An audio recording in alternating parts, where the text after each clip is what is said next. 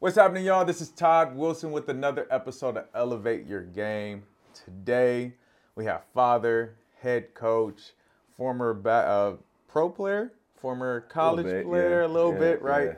Mr. Deshaun Bryant. How you doing, man? Man, I'm great, man. Thank you for coming to the show. Of course, thanks for having me. Man, me and Deshaun connected over a text message through some mutual friends, man. I've heard a lot about him as a coach.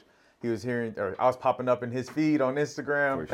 For sure. And, man, we just connected and, man, had to invite him on the show to give y'all some knowledge, people, give y'all some knowledge. So we love to start this show off with the Wall of Hoop movies. Your favorite hoop movie of all time and why? Dog, that is, man, this wall is crazy. I would say it's going to be a toss-up between He Got Game and Blue Chips. And the reason why I say that because they're so relatable. Even Hoop Dreams has a little bit of a, it touches me a little bit. But He Got Game, Blue Chips for sure. Just because it's so realistic, right? I mean, Ray Allen was awesome in that movie. Denzel was awesome. I mean, the storyline was crazy. And then Blue Chips, it's talked about what happens behind the scenes back in the day. Right. And I think a lot of people didn't know that. And a lot of people just kind of sat around and just was like, man, like, nah, ain't no way. And you realize it, like, nah, it's real. Like, right. So they had the most realistic, feel to it for me. Yeah. Do you have any crazy recruiting trips? Both of those movies have some crazy recruiting trips. You know what? I didn't, man. Because to be completely transparent, I was a Prop 48. I didn't pass my SAT. Oh, wow. I missed it by 10 points. And some people going to think this is why, my son decided to go there. But I would have went to Arizona. Oh, okay. But I ended up going to Long Beach State and playing for Seth Greenberg and had to play with Rock Lloyd, play with a lot of great guys there. So it worked out for me because my brother, and was at Long Beach Jordan, played under the late and great Ron Massey. So it was time for me to mentor him. He went on and became All-American. The story goes on and on. But, everything happens for a reason. Right, 100%. Yeah. So when did you fall in love with basketball? Dude, oh, man. When I used to watch my dad play. He used to always put me I remember being in the stroller, going up. I hated this dude at the park. He'd always come mess with me. I was a baby. I used to be like, dude, get away from me. But at Linwood Park, man, my dad used to take us up there. We would take these long walks. And he'd just up there, just watch me play. And then I just remember, like, always being in the backyard. We had a court in the backyard. I remember the day it rained so hard. And I went outside, shot the ball that same day because it stopped raining, broke the hoop. Because it was the fiberglass? The wood. Oh. It got soft in the hoop, bro. And I was up there just kept shooting. And my mom was like, boy, like, ain't no hoop out there. What are you doing? I would be in the middle of the street dribbling the ball, like going up and down this super long street. And I'm just dribbling. I'm just like, man, it was so much of this is me. This is my time, right? I didn't really look at it as a game, like, until I think I would probably say my freshman year of high school. Wow. Like middle school, I was just kind of like playing to play. Mm-hmm. Even when I was younger, we had some rec leagues that would play. It was like, this is, And then like Pops was kind of tough on me because he coached me. I was like, bro, like let me just enjoy this. But as I got older, I saw it. And then once I got to college, not college, but high school, it was just, I can do this. I can do this. And I saw the talent around me. I don't know if you guys are familiar with a guy, Ernest Killam. Went to Linwood, played Oregon State, died of a stroke. He had heart failure, I'm sorry. And unbelievable dude, met him. And it was just kind of inspiration for me to keep going. Right. Like, life is short. And just watching those guys play, and I think, like, in today's game, a big part of it is these kids need to go watch games. Yeah. Don't go watch the big game. Go to the local gym and be like, let me go watch this coach. Let me go watch this team. And I think that's, we'll get into that later, but I think that's part of the issue with high school basketball. Mm-hmm. I think everybody just goes to a school because it's popular. Their buddy goes there, which rightfully so. Your friend goes there, you want to go there. But, like I said, we'll get into that later. Yeah. No. That's awesome. I think it's dope to have an organic love for the game, right? That's what I do. I bring my son. He's only 2 right now, but I take him to the gym. Right. In the car, I just put a ball in his hands while he's just in the car. Like, I want him to naturally fall in love with the game. Right. And then you even speak about your dad kind of pushing you. Yeah. And then, now you with you and your kids, like how you probably approach it too. So did your dad play on a high level, or was he, just the hoop? He just loved hoop. Yeah, he didn't. He loved who. He didn't play at a highlight. He played at Compton Centennial High School. Uh, he was good, but he wasn't like that.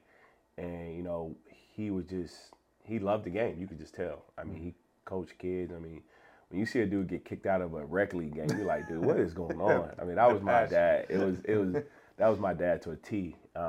He was the only guy standing up at half. When you talking about a passionate dad, he was during the game. He's going crazy. I'm like, dude, sit down. We up by 20. Like, relax. Right. And he's laughing at me, and he's like, hey, you got to do this. You got to do that. And I was like, I had to tell him one day. I had to really sit down with him and like, look, Dad, I love you, but I'm not looking in the stands no more. Like, I gotta play basketball. I love that. And so that was a moment. That was a defining moment for me, having that conversation with him. It kind of like hurt him a little bit because he felt like he had showed me everything, and I was like, nah, like I'm all right. Like, I'll let you know if anything go wrong. So, and I think that's why I have the approach I have today, which is I'm gonna sit in the corner. If you need me, I'm there. Yeah. Other than that, hands off to a certain degree. Man, that's awesome. So you said, did you have any trainer or coach before you got to high school besides your dad? Did you guys actually work on stuff, or was it you just going out, like you said, dribbling up and down the street, shooting on the hoop? Was there any type of formal instruction then that got you ready for high school? No, my dad, it was just kind of all natural, organic, like people like to say. My dad he was big on footwork, fundamentals. And he was big on building up your body. Like, he had me doing lunges, he had me doing stuff, and I'm just like, why am I doing these leg exercises? But as I got older, truth be told, I got my first dunk going into the 7th grade, like 6th grade year. Ooh. Yeah, so he was big on like. How tall were you then? I don't even remember. I don't remember being that tall, but I knew I had the ability to get off the ground. I was just like, why am I jumping so high? I didn't, half the time, I didn't even know what I was doing, but I was just like, all right, cool, and like I said, I really didn't know what was going on until I got to high school, and as far as a trainer, I was like, nah, my pops just taught me how to do this, and we had those open runs for high school, 8 a.m. on a Saturday and Sunday, and your coach opened up the gym. It's freezing cold, but people coming from this school, that school, and like, we coming to play ball, and that's how everybody got better. And it wasn't really like how people like to do, have these exclusive runs. It was just like, nah, you come here, and like, I remember, Shea Cotton coming up there a couple of times, and you just like, all right, you going against these dudes, and you're just like, man, it's funny because all those little youth teams I played on, all the guys I'm seeing, I'm like, dude, remember when we played this? Jason Hart. Like, I was with me and Jay Hart, Kenny Bruner, like Shea Cotton, like all these different guys. And you're just going, man, basketball is a trip. Right. It's a trip. So it's been good to me. So, yeah. High school experience. So you go to Linwood, stay there for all 4 years. No transferring and all that stuff. No, Yeah. I know it's different back in the day then, for sure. But what was your experience like in high school? And LA basketball at the time was high level, right? And so, what was that experience like for you? Freshman year, it was very different because it was back and forth. I was JV, varsity. Rest in peace, Coach Lee. He just passed away Thanksgiving evening. Great coach, great, unbelievable mentor. But it was really just kind of me introducing, because those teams were big back in the day. Like I'm like, yo, this dude is 6'7"? He's a sophomore? No way. I think I walked in, maybe I was probably 6'2", 6'1", 6'2", and then of course I started to grow. But it was just like, I had a guy on my team that was 6'8", and he was dribbling the ball, handling the ball. I was like, what? No, this ain't supposed to be happening. So the experience was great because I think AAU and high school were like cohesive. Yes. And not saying it's not now, but to some degree it kind of overlaps and you see certain things. But it was so close because we had Izzy Washington, right? And Izzy Washington, rest in peace, unbelievable human being, but he cared about the kids. He held you accountable. So that high school experience, you knew, the coach knew Izzy, Izzy knew the coach. So it wasn't you couldn't go and badmouth the coach. Like, man, like you said, it wasn't no transfer. Right. Like, no, you stand there. So, and again, it's different times, but that high school experience playing those teams, constant just competition, right? You're doing all these great things and you're like, just like, these teams are good. Like, you play against Jock Vaughn. You play, like, these dudes are good. It wasn't no like, oh, this team is bad. No, these guys were good. And I think that high school experience, getting beat up by the older guys, and also just going to different parks and playing, and that whole thing was just great. It was just a different time.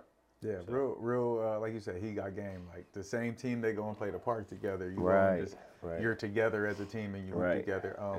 You say so the AAU ran together. You play for Izzy Washington. Yeah. Hey, my young folks do not know who that is and what program that was. So break that down for us. Slam and Jam, man. Slam and Jam, and I'm pretty sure when this comes out, everybody's gonna be like, man, what a time. I mean, it was so popular, and no disrespect to any AAU program out there now, but I don't think it was no more popular program than like Slam and Jam. I mean, people were trying to like steal our shorts. Like people were like, all right, we were so popular. Izzy had everything going so much that you really had to be good to be on this team. Right. If you ever get a chance to go through that history, you're going to be like, wait, this dude is, you're going to be like, yo, everybody play for them. But that's how you knew it was there. Like, it's different now. You got players, you got more high school, more talent. It wasn't multiple AAU programs. Right. It was one. It was like one or two. It was like, if you Who else didn't play, was around? SCA was SCA up and I running. want to yet? say yes, but I also want to say it was one of the, I think it was, they were based out of Carson. I cannot think of their name. But we, you know, you had ARC, you had them a little bit. But again, it was just a lot of just like, man, like you had to play for this group. This is it. Yeah. And everybody was beating down the doors to play for Slam and Jam. And so when that took off, when everybody was playing, you just couldn't, and everybody was like, oh, I want to play older. No, you couldn't play because you not fit out player Charles O'Bannon. That's not happening. You already knew it. Like, right. All right, I'm good, bro. Like, we're not doing that. So there was so many like different guys that were good, like in their own, and they all played together. They knew how to play the game. It wasn't no ISO ball. It was just like, yo, we know how to play, and we were played against the teams from the East Coast. And if you didn't play right, you got smacked. It wasn't no buddy basketball. And I think everybody in this day and age is like, it's okay, like you got your boys, but it was a lot of like just like, nah, we it's just you and I. Let's get this done. So I mean, that AAU scene was very different, and like I said, it was very cohesive to what the what high school was. Because if you didn't play for the AAU team, you played going to high school and you got better. Right. So again, the high school team is getting better because okay, you didn't make this team. So now we got to play together. Yep. Now I feel like teams are just everywhere. You got just like, you don't know who your kids are. You're like, wait, I thought you were playing with them. No, because they didn't like me. Well, they gave me a blue backpack and they gave everybody else a black one. Like, what? Like, just, it's really different. And I'm going to leave it at that. That's what I'm going to say. I'm going to leave it at that. No, you definitely have to navigate these waters different than when it was the same for me, and I grew up in the early 2000s when I was in high school, but it was the same. We didn't have a bunch of teams like that. That's when they started to pop up, and I grew up in the IE, and there's only two teams in the whole area. There was a Riverside and a Corona team where we were Norco, and that was it. It was like, you either play for one of those or you don't. Right. And, I was a sixth man most of my life, but I thrived in that role because that's what it was. Because I was playing with the best players. Yeah. And so these kids, I think it's important to how we navigate that now, right? With so many club teams. How do I get my kid in a position where he's going to face adversity, be forced to get better, but also have a chance to develop? Yeah. And in finding those opportunities, you got to figure that out. 100%. 100%. Yeah. So in high school, just reminiscing, any real big games that you remember? Make me go there. Moments that you remember that were kind of defining for your career that kind of changed your perspective of, like you said, when you got to high school, it's like, man, these dudes are big. I'm going to have to really compete. A moment that you were playing against somebody, you were like, oh man, or it clicked like, oh, I could play college ball, or those kind of thoughts. A lot of it came in. Let me think. So Dominguez High School at the time. Yeah. right? So they had Kenny Bruner, they had Tommy Prince, Tayshaun was a freshman. That group, even before those guys came in, that was a tough group to play against. And I would do well in those games. And I'm like, yo, I'm made for this, right? I remember one of my first summer league games I played against Charles O'Bannon. I got a rebound, I promise you, I got a rebound. And I'm like, coach said, keep the ball high. He takes it out of my hand, dunks it. I'm like, all right, man, here we go. Like, you got to wake up. So, playing against those guys, having guys like Toby Bailey, Cameron Murray, Tracy, like all those guys, Man. right, they were mentors at the same time. James Cotton, like you had a lot of guys that were just like, unsung heroes. Guy like Cameron Sufi. Like everybody, people don't even know who Cameron Sufi is. He played for Mater Dei. He was their point guard. He was the guy running the whole show back in the day. And he was, he coached in the NBA with Scotty Brooks.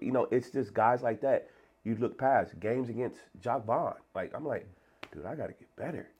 Michael Quinn, like, you're sitting there going, all right, bro, like, this is real. And then the LA teams, you had Fremont, Ricky Price, you had Todd White, you had all these different teams, and you could never, ever relax.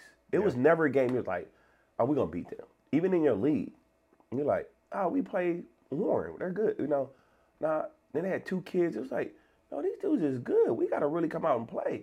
So I think it was just a different time. And, I told you I was going to talk about this later, but all those kids were staying at their local high schools. Yeah. But you also had coaches that loved the game.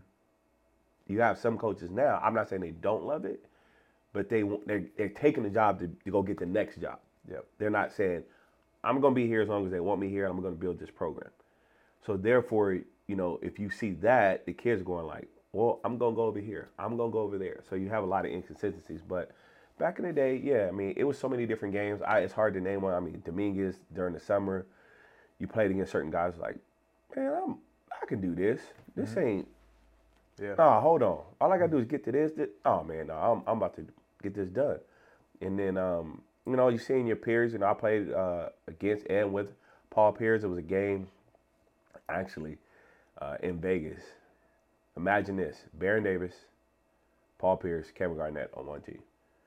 KG came and played with him? Yes, K Swiss. Yes, I remember that game. I remember KG made a move, and I'm just going, you know what, man?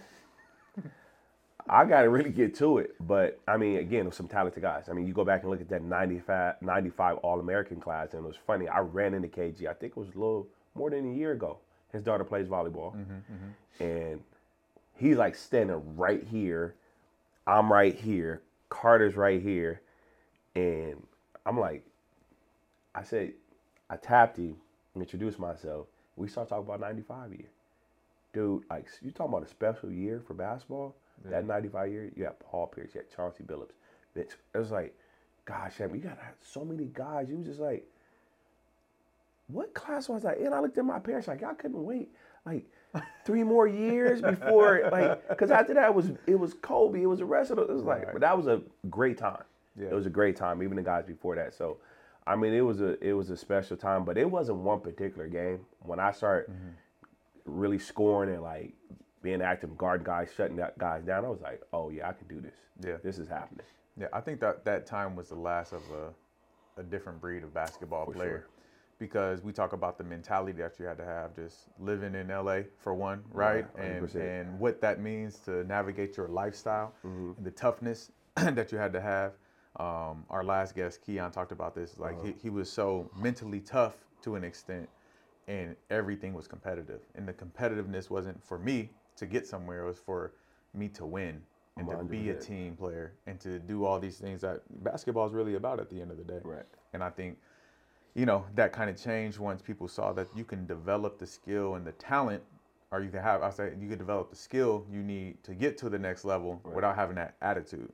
No, and so yeah, I think that's a big part of it. And like what you're talking about is like you didn't back down when you saw all these dudes. It was like, oh no, this is what I got to do to compete with them. Right. And I think that mentality, it's rare now. No, for sure. I mean, you think about those Crenshaw teams, right? Yo, like you played against those guys, and it's like you didn't have time to think about nothing. If you blinked, the game was over. It was like this game is done. Yeah. And Everybody's like, oh, the Crenshaw team. Well, let's think about the Manual Arts team. Like, that team, I remember we went in there, I remember it vividly. We had just gotten our shoes. We was getting on the bus.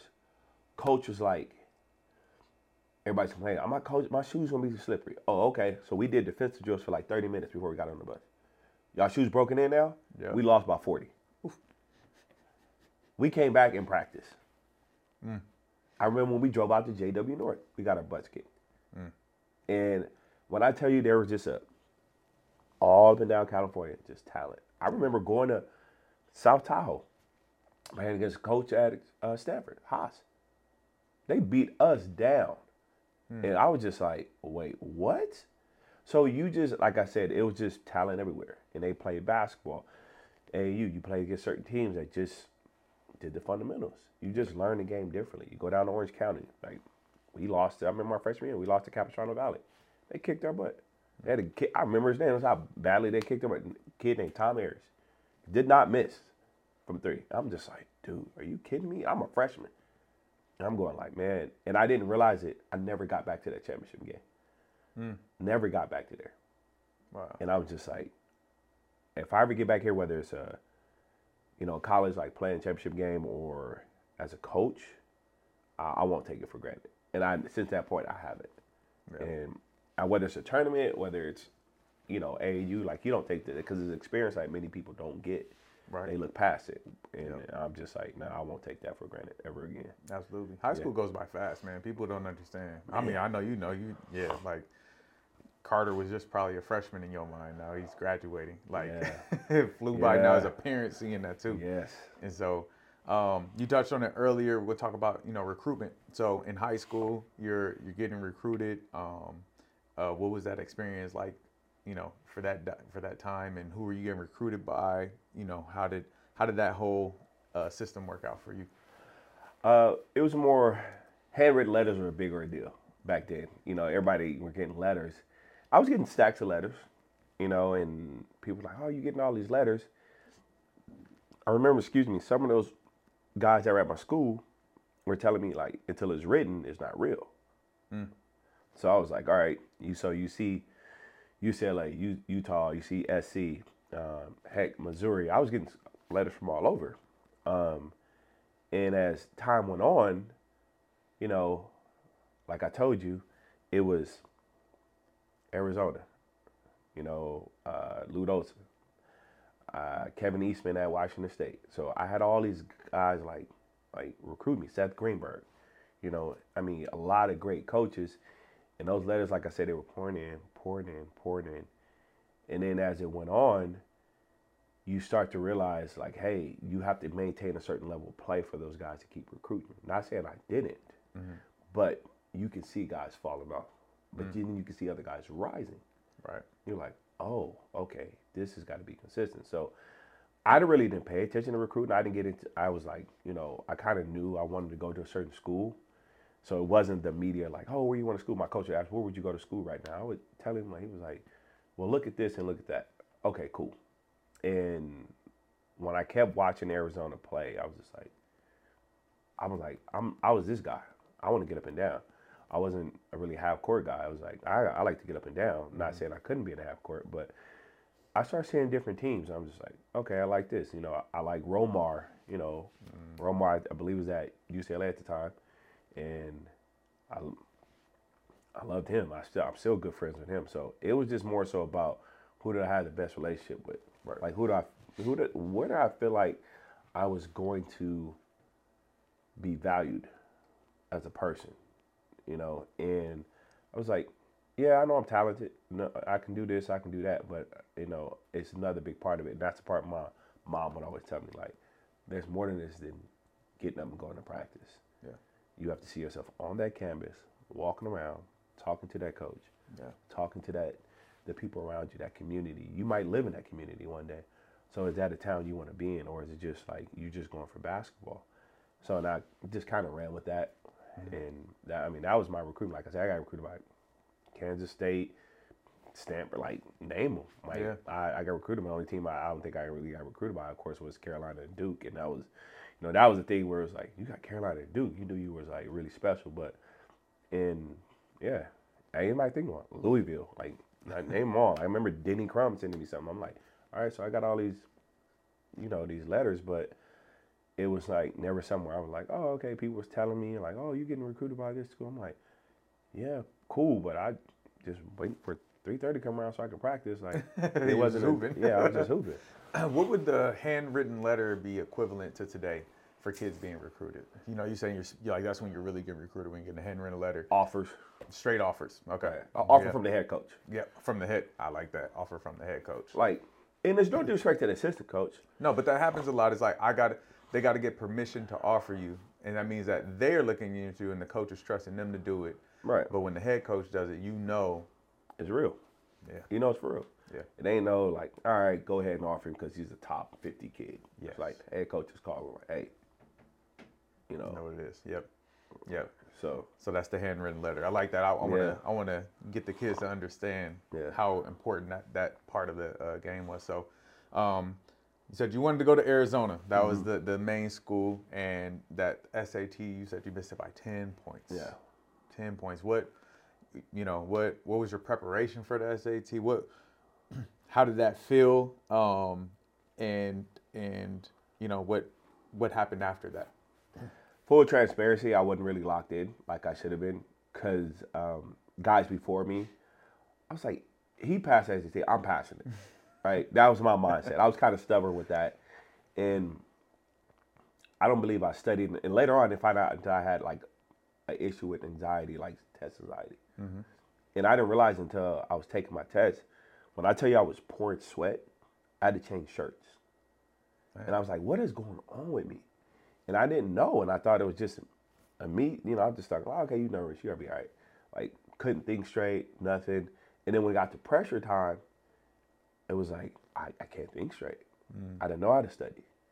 And now it's like, okay, now I knew exactly what it felt like. So to not pass that, it hurt. But like I told you before, it was a blessing in disguise because my brother went to school in Long Beach, Jordan. I went to Long Beach State. So what was he able to do? Come to my games. He was able to come to my dorms. He even came to he came to a couple classes. So I would go see his game. I would have practice, rush over to see his game, and all that other stuff. So he needed me at that time, which was huge for him. Yeah. Because all he knew his brother went on to play college ball. He didn't want to be forgotten. Yeah. So it was, again, my mom sent him to Long Beach, Jordan from Ron Massey. It wasn't basketball, it was Ron Massey. The coach. Because him as a man. Yeah. And that's what my mom saw. It wasn't the basketball part.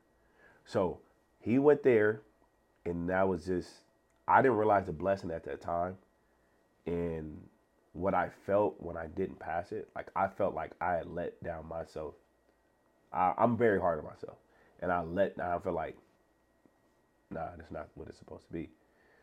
But as time went on, I felt like God kept revealing certain things to me. And I kept getting to a point where I was just like, all right, that makes sense. And I had Seth Greenberg. After my freshman year, I just sit out that first year. That first semester was so hard for me because I didn't understand time management.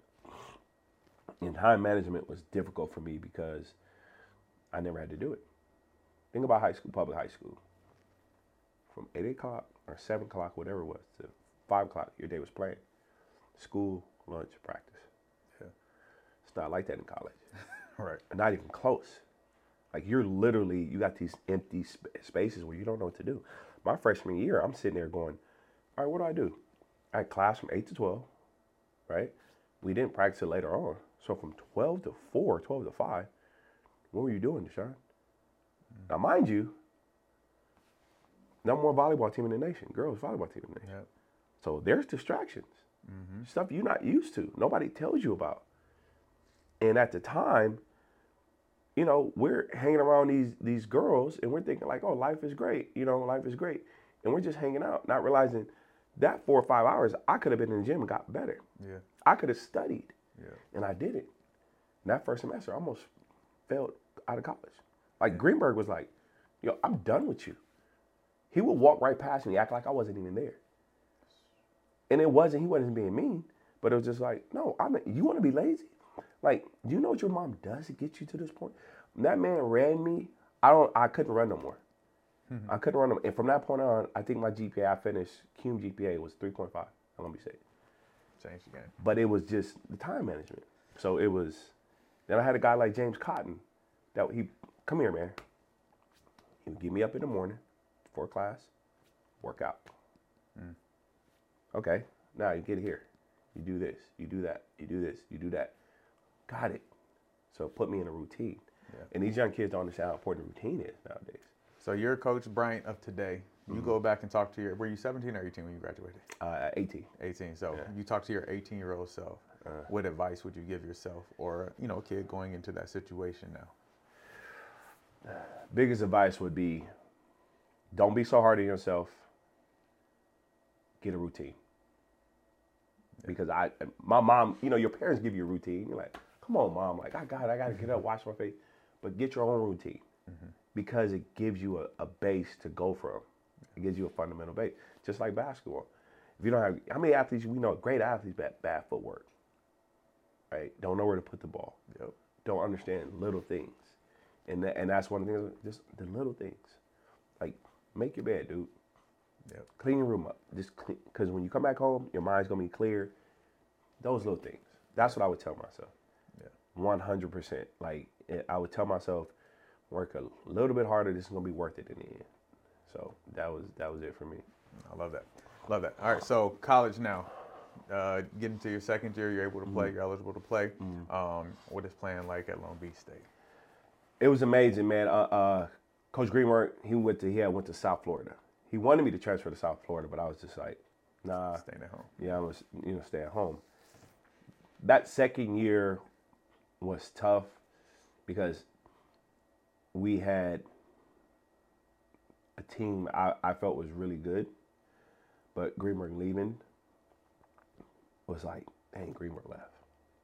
Because he was a staple. Like, Greenberg recruited locally.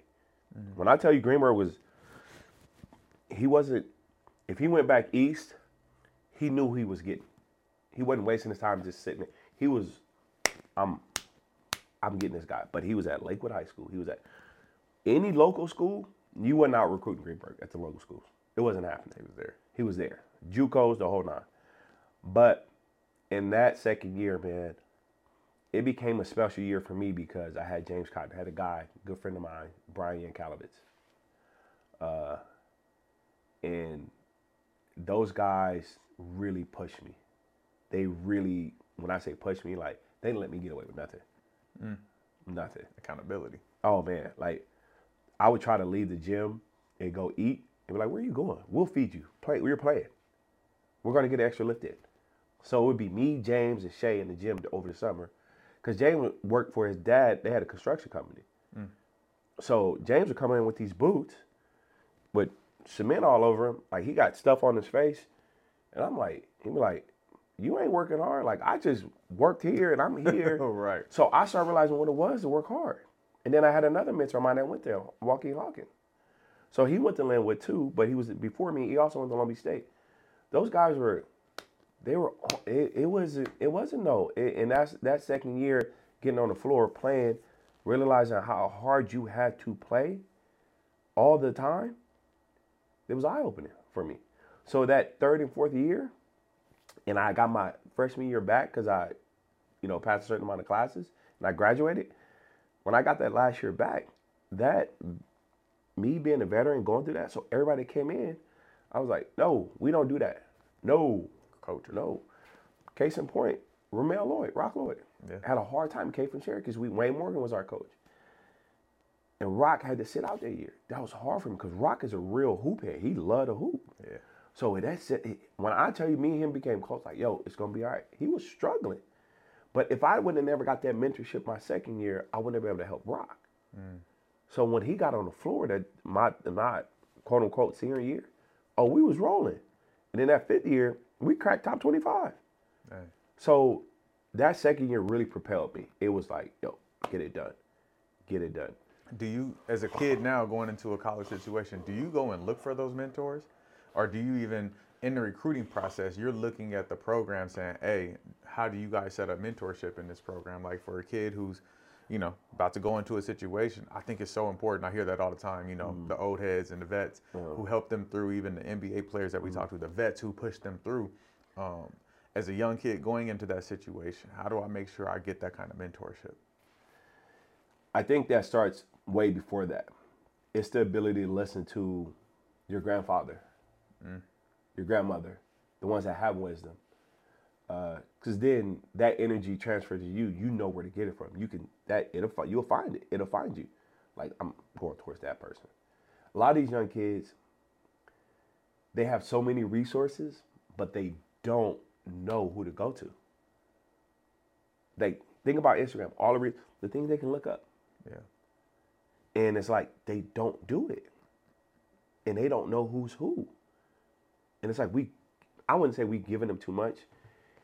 The ability to listen to your grandfather, to get that wisdom, and your grandmother every day, that uncle that even though you at the barbecue, he always got something crazy to say to you, but he got a lot of wisdom. Yes.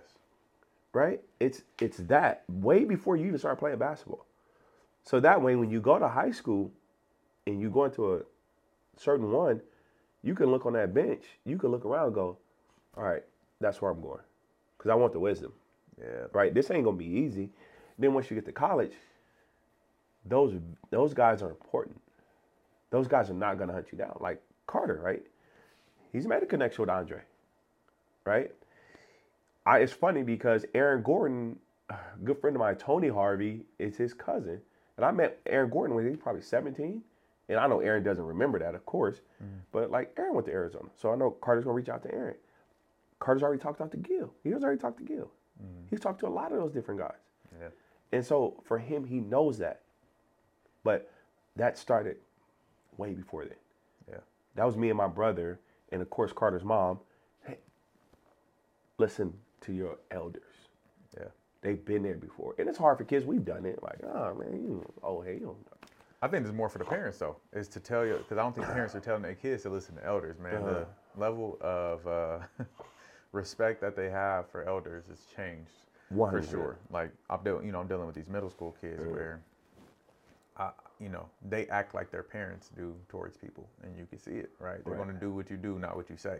Right. And so, in order to respect your elders, you also got to respect your elders as a parent and tell them and not. No, how do I want to say this? Always support your kid and make sure they're straight in a safe environment. Right. But do not don't enable them in their situation and hold them accountable because a coach said something and now you're fighting to their defense of something that they need to learn a lesson in. Playing time, or coach said I can't do this, or whatever it is. I think that's the separator for these kids who are going high major Division I, is that they're coachable. Because you got to be coachable in the next level, or you're going to sit down. These are people's jobs. Like you said, these coaches they have their job, they have their responsibilities too. And the kids they recruit determine how well you do. I'll say this. I'm going to give the parents and these players some free game. When you're getting recruited by a college, everybody knows the coaches look at the parents. They look at that. You know what your job is? You student athletes? You're not supposed to, you can't ruin that coach's wife's lifestyle. That's why he or she is able to go out and recruit. And do, because you think about the time and effort these college coaches put in. It doesn't stop. Right. Final Four is over, they're on the road. Yeah. When do these wives and kids get their husbands back? Very rare, right? So if the woman of the house is not okay, if you mess up her lifestyle, she has the ability to go do good things. Take care of her kids. She doesn't have to look into her bank account. She can go shopping. She can go do whatever she wants. She can take care of the house, decorate the house, improve the house, multiply them up. That's what she wants to do. She has to drop off the kids. But in the meantime, if she gets to go take a week off and go to Italy and go shopping or don't mess that up. And the moment if you're a kid and you mess up that moment, That's why the coaches take you to their house when you're in college. That's why you go eat at the coach's house. Because the coach is subconsciously telling you, see this? Don't mess this up. Because the moment you do, you're gone. And it's not necessarily, it's not a money thing. I've worked hard for this, kid. Don't mess this up. So people wonder why the kids don't get recruited. Because they see certain things in your kid that's going to mess up their world. Why would I invite that in? Why would I do that? I'm not doing that. So these parents need to understand that. These kids need to understand that. Yeah. So when you get on the internet talking about they sleeping on me, no, stop. You too comfortable. When do you fall asleep? Tired. You fall asleep when? When you comfortable, not when you tired. Right. Yeah. So you guys got comfortable. And the coach can see your comfort level. They watch little things like this. How many kids you know right after games pick up their phone? Right after. Man. But none of them coming to the coach like, talk to the coach. They don't sit and watch the next team during AAU. Yeah. Hey, this team we playing next, they watch that stuff. So why? You not invested in you. Why would I? I'm not doing that. Even the most talented kids. The ones that are elite are the ones doing that without being told to do it to a certain degree. Because going back to kids being around the game, they see it. It's power in being around those teams, watching those older guys like, oh, why they watching that team and why they stay after? Yep. Like, that's what that is. And I think people have really missed that part. Yeah. And that's the part that's just like, man, if y'all figure that out, it's a separator now because, like you're saying, like we all have skills, talent, got a gym, we have all that. That's the part they're missing. The character, the person, who you are is so important to that next level and having success on that next level. Because, like you said, you could get there, right? You got to college and you didn't know the structure, but you got there. But thank God you had people and you had your parents raised you to listen to those authorities and, mentors or whatever it is to achieve what you need to achieve once you get there. Yeah. And that's what you need. And so parents, that's instilled from birth. Right. That's instilled from a young age of being coachable. Right. And so, thank you for that. That's free game, y'all. Yeah. And then, I mean, as far as the parents, one of the biggest things you can do is sit in the corner. Sit in the corner. Just be a parent. I promise you. It's hard because a lot of parents are being competitive. Sit in the corner. That's why we build relationships. You do right by people, the people you put your kids with, they're going to do right. They're going to do right by them. But part of that failure and struggling, that's part of it. We got to stop being so like, oh, he ain't getting enough touches. Hey, go sit and practice. That's why my practices are open. My parents, come watch. Watch how many times I got to tell him to tuck in his jersey. Watch how many times he don't touch the line, and he doing it because he know I ain't looking. I don't watch my kids touch the line because it's going to show. And that's going to give you your time on the floor. It's going to show. Yeah. I don't have to do it. I learned that from my mom. My mom be like, I ain't fit to do all that. You know why? Because it's going to show. Your habits going to show. So I see it. You don't want to get stick hand up? All right, don't get it up. And you get hit in the mouth for X amount of points. Game 1 to 3, bang. You don't get your hands up? Fine, don't get them up. But you going to come sit down now.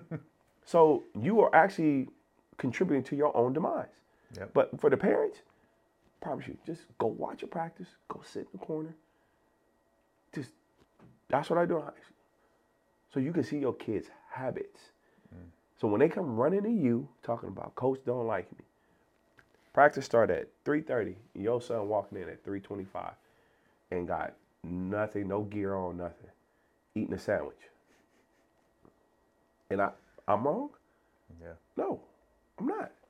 But I run my program there. But I think parents, if you can, as time goes on, sit in the corner. You know they're watching you, especially now because you got these NIL deals. They're watching you. And don't go searching for NIL deals, parents. That ain't your job. Be a parent. Because when this all shakes down, when they done playing, you still a parent. Yes. You are a parent. Not their manager. Yes, because the moment you try to get into that space, and I get it, you're trying to make sure they're okay. Whatever happens, that's part of the plan. That's part of the process. Whatever you taught them along the way, trust what you taught them. And that's hard to do for us. I've struggled with it. Carter's mom has struggled with it at times, and it's just one of those things. It's like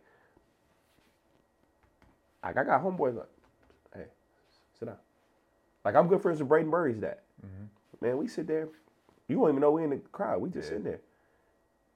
Yeah. But that's what you have to I do. seen y'all. I recognize that because I've always admired how y'all kids played.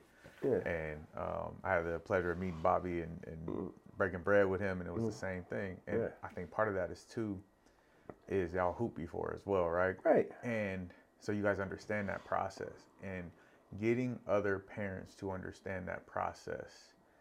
I think it takes people like you to give them that education somehow. You know, the ones that you're connected to, I'm sure the ones in your program or ones that, you know, Carter plays with, and giving them that education of, hey, you don't have to be the promoter for your kid. Yeah. Their game's going to speak. Their habits are going to show. Your job is to teach them how to have those habits. 100%. And that's the key to this. Right. Because there's people who are in the NBA whose parents have never touched a basketball. 100%. But how they raised them truly did matter. So, no, man, that's dope. So, man, I had a great question as you were talking about all that, and I'm going to remember it later. But transitioning from college, so you said the last year you guys were ranked. Did you guys see the NCAA tournament? How far did you get in the conference tournament? What happened there? Nah, we got to the conference tournament. So we got to the conference title game. Could have been semis. 2 years in a row, I lost. Two guys. Roberto Bergeson, I to this day I hate this dude. I got to that dude. He hit me for 25. Oof. He was in such good shape, but he was just smart. He would lose me off screens. Like I just like, dude, like I can't get to this dude.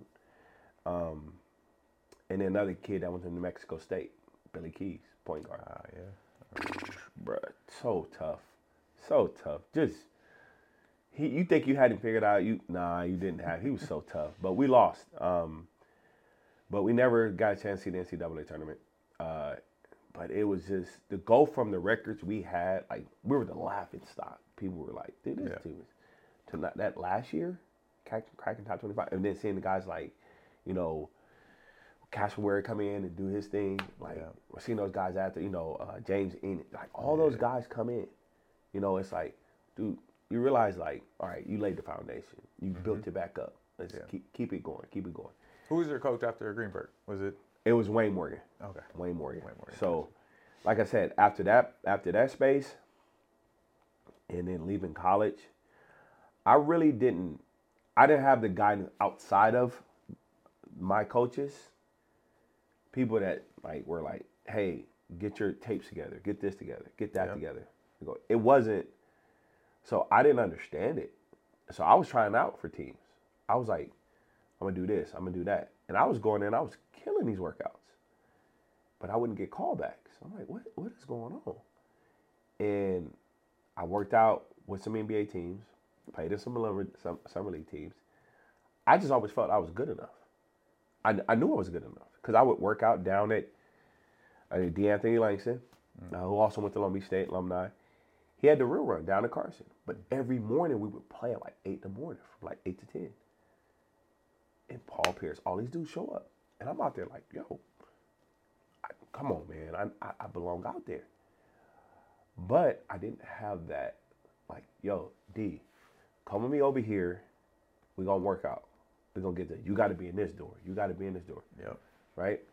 Guys like Jason Crow, good friends with Paul Pierce. So Jason was a hard worker, bro. Y'all think his son, like his son can score, can hoop. But Jason, bro, you were not working Jason. Jason would go all right. He wasn't going left. He go all right. You couldn't stop him going right. But he was like a monster.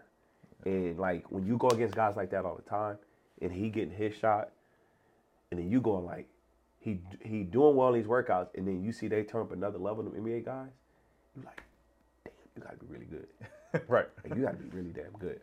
So I got to a point, I said, all right, how do I give back? My thing was, everybody's like, you should coach. Nah, you should coach. My mom tell me, oh, you're going to be around kids your career. I'm like, Mom, come on, man. Like, no, I'm going to do this. I'm going to work for a fortune. And I would deviate from her. I work for this company, that company. She was like, you ready to listen yet? I was like, oh my God. She was like, go coach. I started coaching. What was it about you that you think, the attributes about you that they knew that that's the route that you should have been going? I don't even know. To this day, I don't know. I can honestly answer that. Like, I've never asked my mom that. I've never been like, why did you think that was a thing? I never asked because I accepted it. Once I accepted it, I was like, yes, this is not necessarily easy for me. It challenges me in so many different ways, but it's really simple for me. Yeah. It's not hard for me to be. It's not. I'm not sitting there going like, this is so hard. It's hard in a way of like growth. It's not hard in like, I ain't supposed to be doing this. Like when I tell you I worked for some Fortune 500 companies, I was like, that ain't it. Yeah. No. Yep. Like I'm not going to go be a wealth manager. I'm not doing it. And everyone's like, wow, you make good money. I said, because I got to chase down people for money. Right. I don't have I have a passion to talk to people and speak to people about certain things. But after a while, I was just like, no, I can't. I'm not doing this. So, yeah. So I found success in coaching. I was just like, oh, this is what I'm going to do. So what was your first coaching gig? Whew. First coaching gig was actually high school or just in general? Let's start in general. In general, I was actually coaching. This is so crazy. It's funny that you bringing this up. Newport Beach Community Center. I started coaching out there in a little rec league, and then people was asking me to come back and play, so I would go play. So I was in between. So that was like my first experience where I'm coaching. Yeah. Didn't know what I was doing. I was just like, I'm just coaching, right? Bunch of kids, we having fun. Parents is happy. I'm like, all right, we're good. But that was my first experience coaching. And then high school, my first coaching experience was actually at Long Beach Wilson. I was on the girl side. Okay.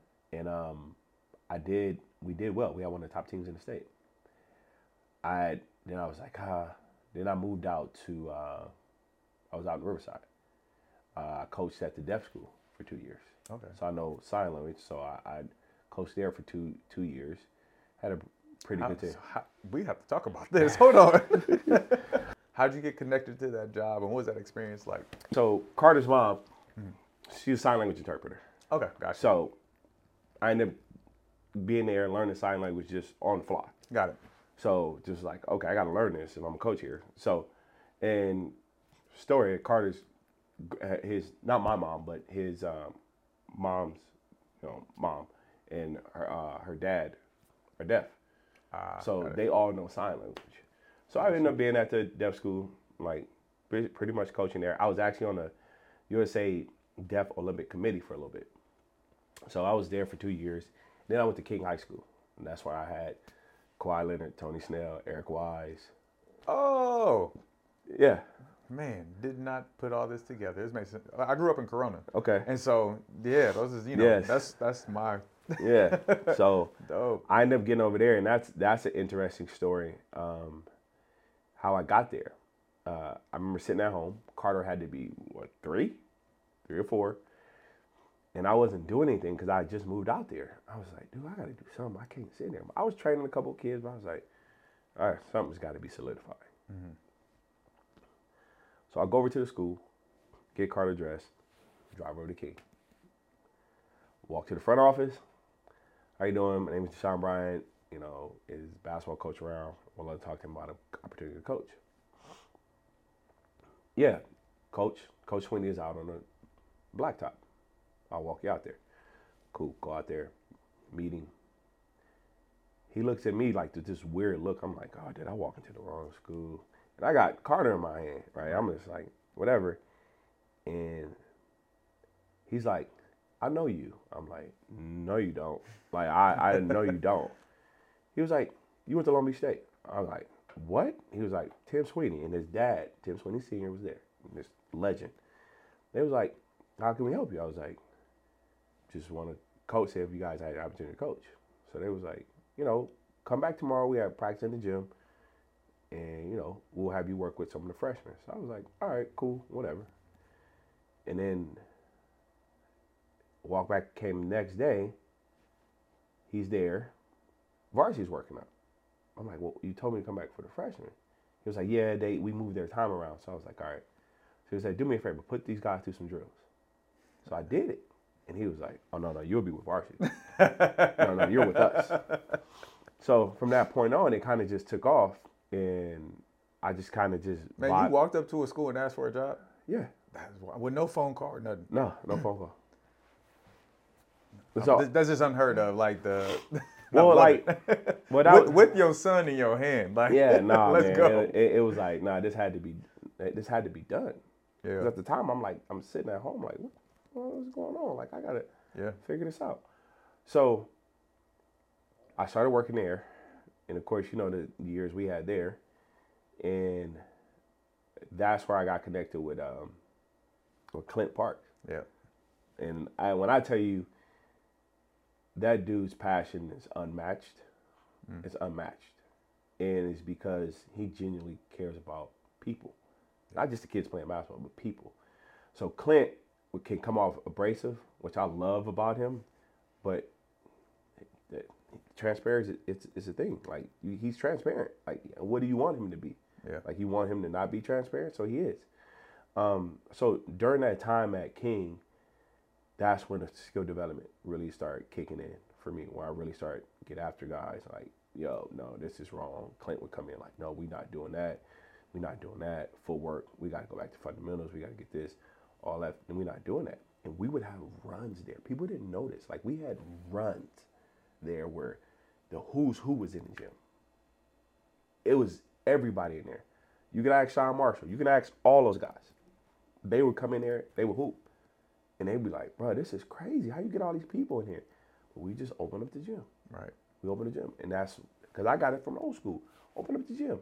And let the kids, we wasn't trying to get kids to transfer in. None of that. Just come hoop. Yep. Just hoop. And that's when Carter he'd just be with me, watching.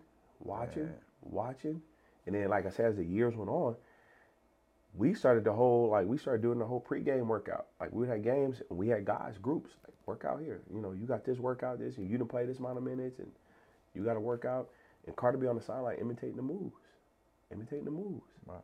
So when you were at King, who all did you coach? I know that this is like I think we have to talk about this because you're seeing guys before they go pro, right? Which is part of your development as a trainer and a coach and how to develop kids. Mm-hmm. So who was there at the time? You mentioned some of them, and what was your experience like seeing them at that level? And did you know that they had the potential to be where they're at now?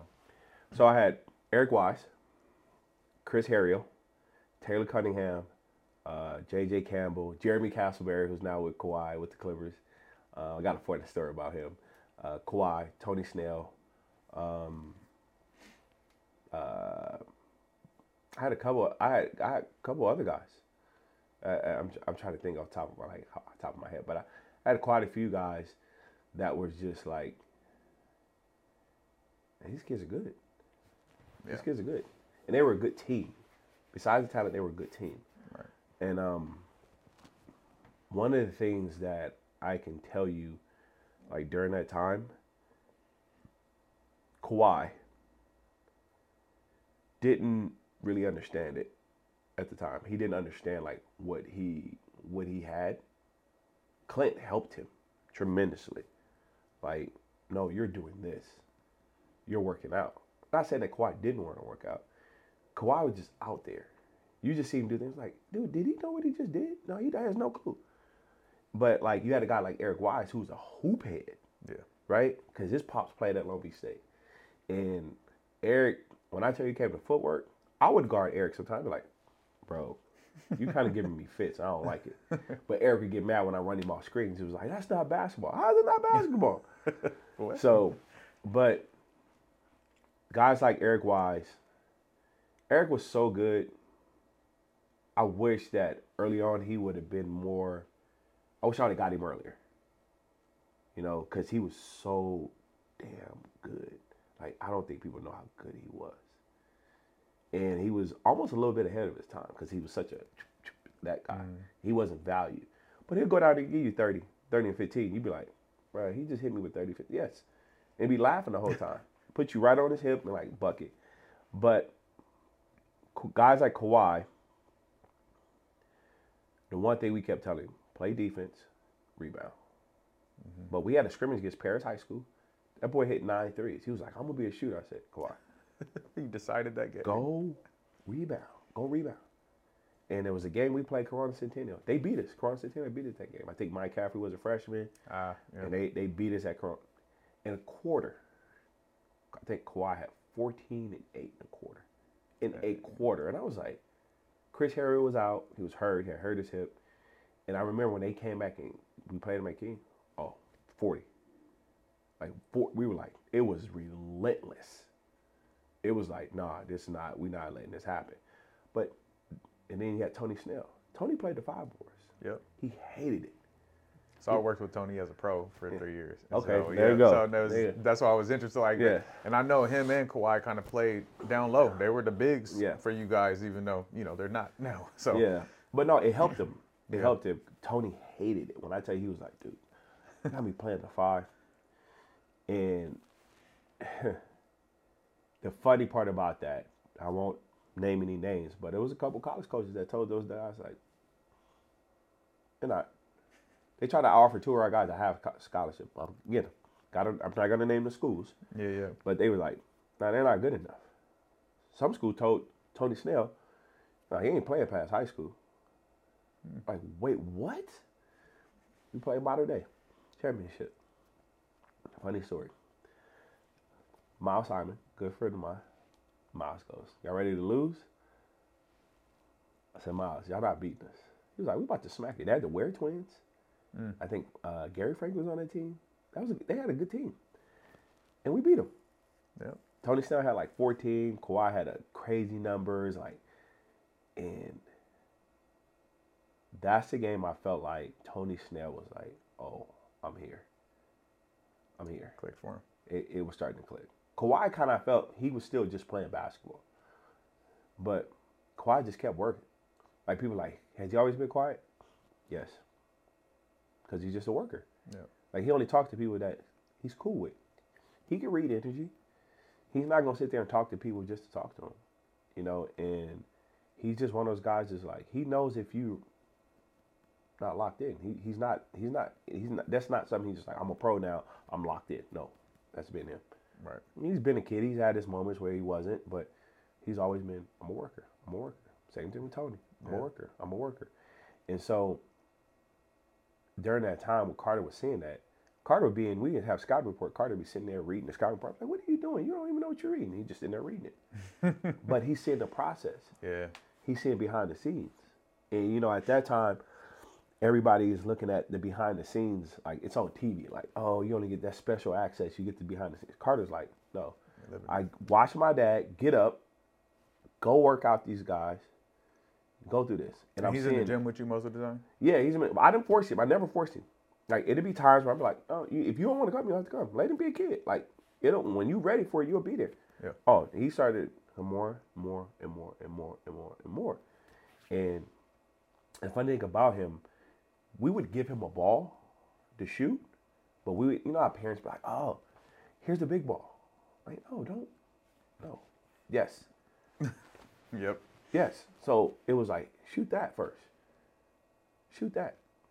And he would just go through his routine. He had a little early routine. He would do it. Like, Dad, I want to do this. I got pictures of him. He in a jersey and stuff. All kind of stuff. He thought he was like, I'm playing. So for him, like, to see that, and we talked about that earlier, there's kids that don't see that part, that don't go in the gym and don't be around that. Yeah. He saw that. So he saw guys like Kawhi, Tony told, nah, y'all ain't good enough. So now you see where they are? Right. And it's like, oh. Like, so the naysayers, the experts, and there's no disrespect on anybody that does reports or anybody. They have their opinion. That's what they're supposed to do. They're giving their opinion. But again, for me, what I believe in, if God has it for you, it's for you. Right. It can no man take that away. And Carter knows that. My daughters know that. My kids know that. So, like, you stay out of the comments. Yeah. Stay out of the comments, good or bad. Stay out of them. And if you just keep working, like Carter saw them too, guess what? When it's time, and it's time for you to get on stage, it's gonna hit you. And everybody like, how did that happen? Because when you was, I can tell you now I'm telling you now, I'll tell you a story about Carter in a second, but during that time in high school at King, yeah, that was a good time because I learned a lot about myself.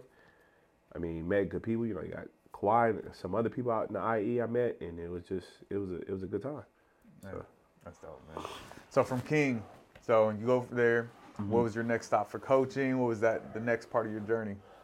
I left King, and I wasn't. What year is this about? This is early 2000s. Like so, it was like 2012. Okay. I was like, I'm done. Because I was like, I'm gonna watch Carter. I was just going to somehow, some way coach him, but I was like, I don't know. But I was like, nah, he got his youth team. You know, he had Inland Force, Tony Walker, and those guys, unbelievable guys. But he was doing this thing, so I was like, I'm gonna go coach at Orange Luther. So I went down to Orange Luther. Coach there at Gabe York, Peyton Banks, Darian Williams, and all those guys. And after winning back-to-back at King, I went back-to-back at Orange Luther.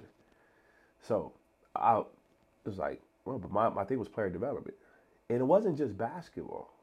Mm-hmm. Like, that's the part, like, I was getting to know these kids. So I'm sitting back in practice, ain't saying nothing. I'm watching guys come in late. I'm watching some guys leave early. I'm watching who stays, who gets there early, all this stuff. And I call them out. And you know, once you get to the private schools, hey, you gotta. I'm like, no, I'm not. Yep. I would get at them privately, and I helped build up that program. And we were doing great. Program was great. Development was great. That taught me that administration side of it. Yeah. That was the part where I was like, oh, I see how stuff works behind doors. Because King, I was just on the court all the time. Here I'm on the court behind the closed seats. So how we organize practice, how this is going, right?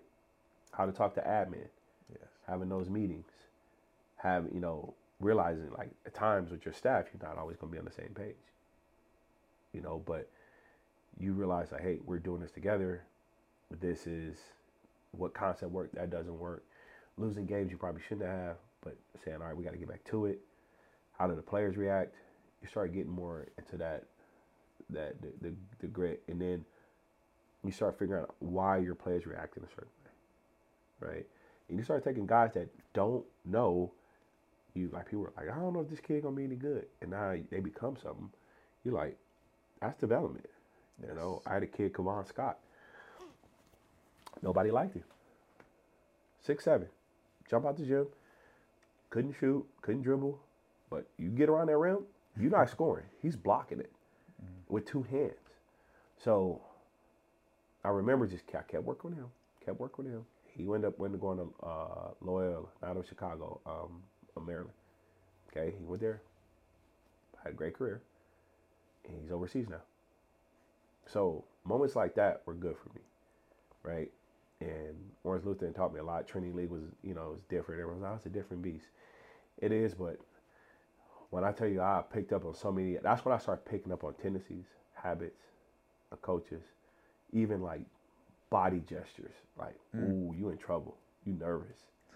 I knew the certain subs. Like, oh, he normally subs at this time. He ain't subbing. He's scared. So I started picking up because I was assistant. I'm looking at the stuff.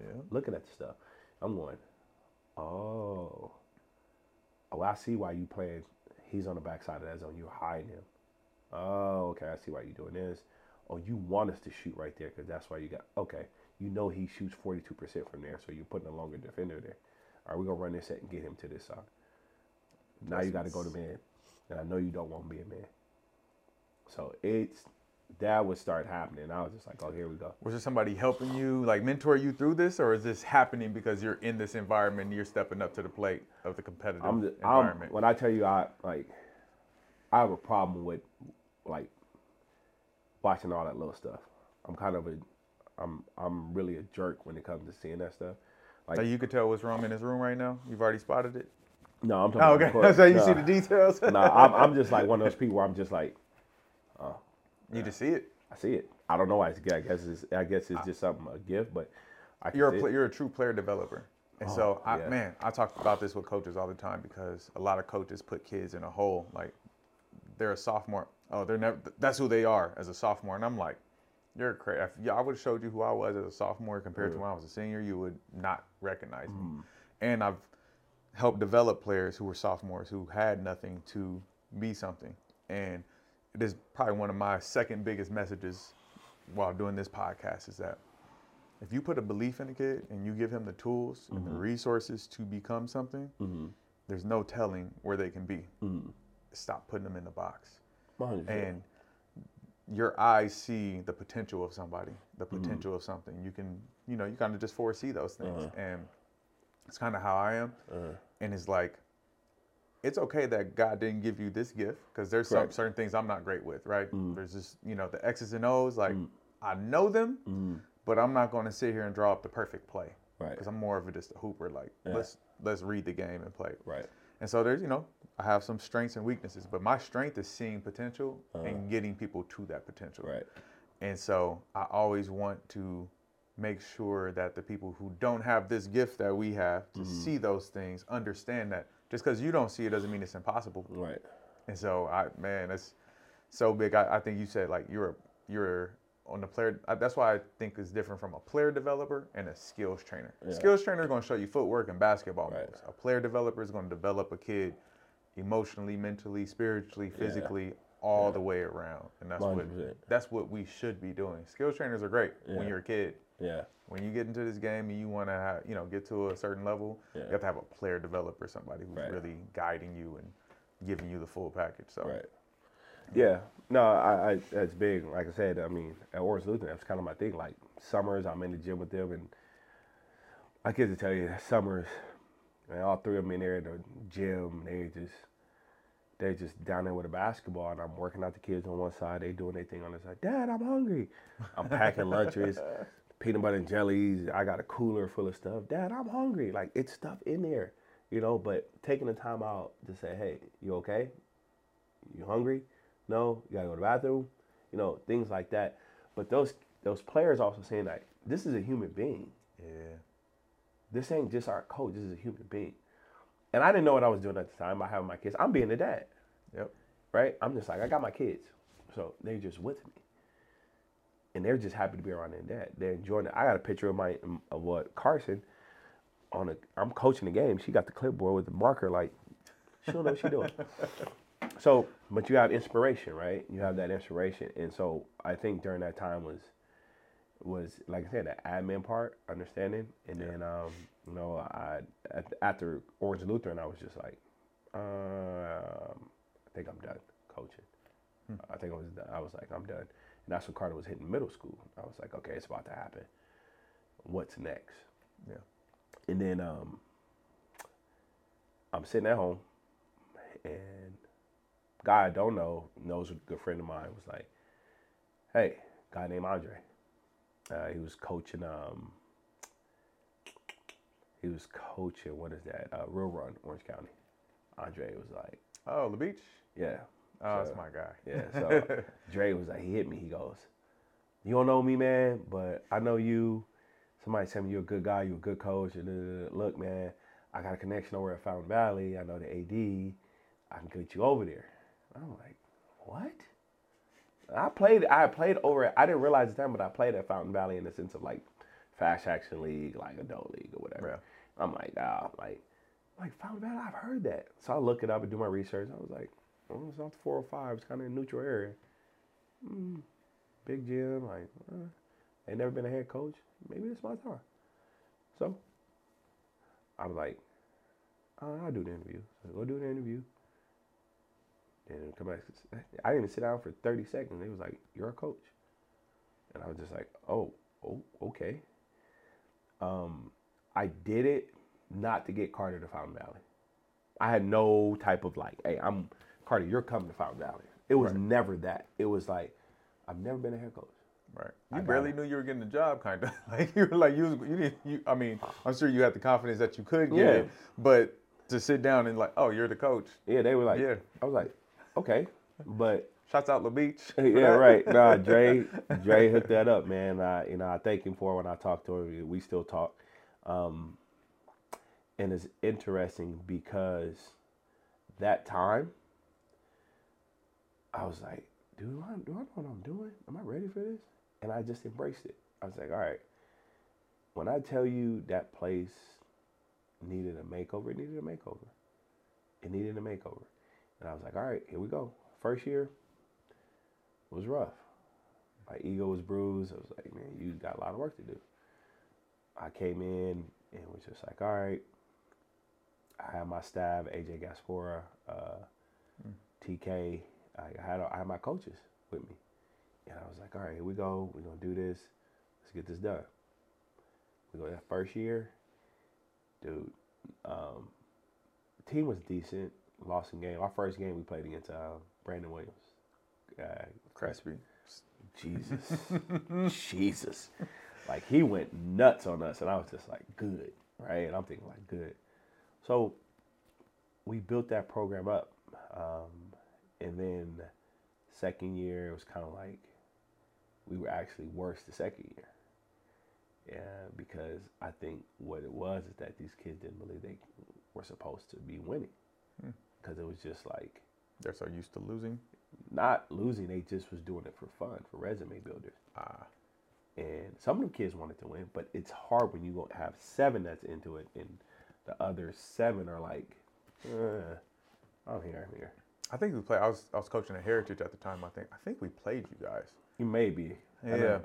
Around this time. Yeah. So that second year, I was kind of like, man, here we go.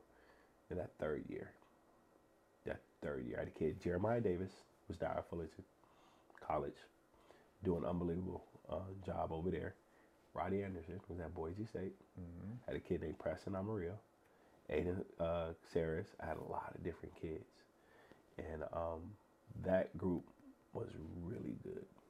That's when we decided we said, I was like, I'm going 5 out. My brother at the time was coaching for the Brooklyn. That's when they had D-Lo and they was running 5 out. And he was like, check this out. So I started looking at the concepts. And I tell you, we was. Once again, for my young viewers who don't know, who is your brother? Trayvon Bryant. Trayvon Bryant, who is now a coach. Yeah, he's coaching. He's on Cal. He's with the women's team, Cal. He was in the NBA for 7-8 years. A lot of different teams. He was with Toronto, Detroit, OKC, Brooklyn. I want to say he was with Detroit as well. Yeah. So I was watching. Yep. He was like, he would send me stuff. Look at this. And we running 5 out. People was like, what are y'all doing? They was like, you just got 5 guys out? Yeah, but we would post our guards. And everybody was like, wait a minute. And so we started doing that, and we were getting any shots we want. But so now we was like, all right, we got to get our guys in the gym. Like I said, that third year, when we really got after it, we took that team and we went the furthest we ever been. Like, we were beating people. People was like, yo, what was going on? Because we had guys that wanted to defend.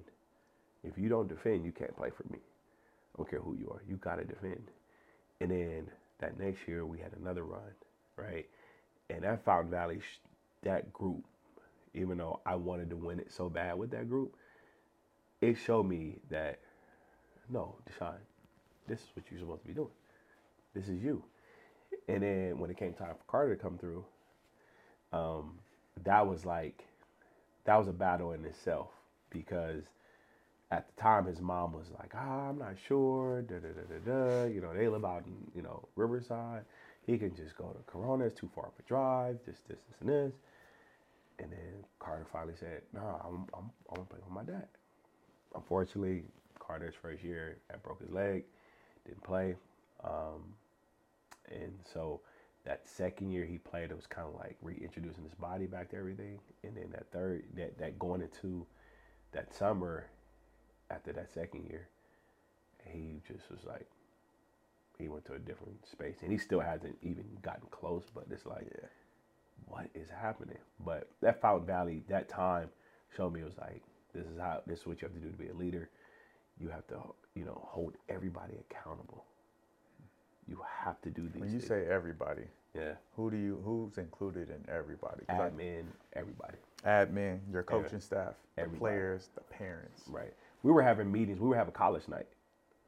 Like, even though kids, I know kids, you're not going to play at the next level.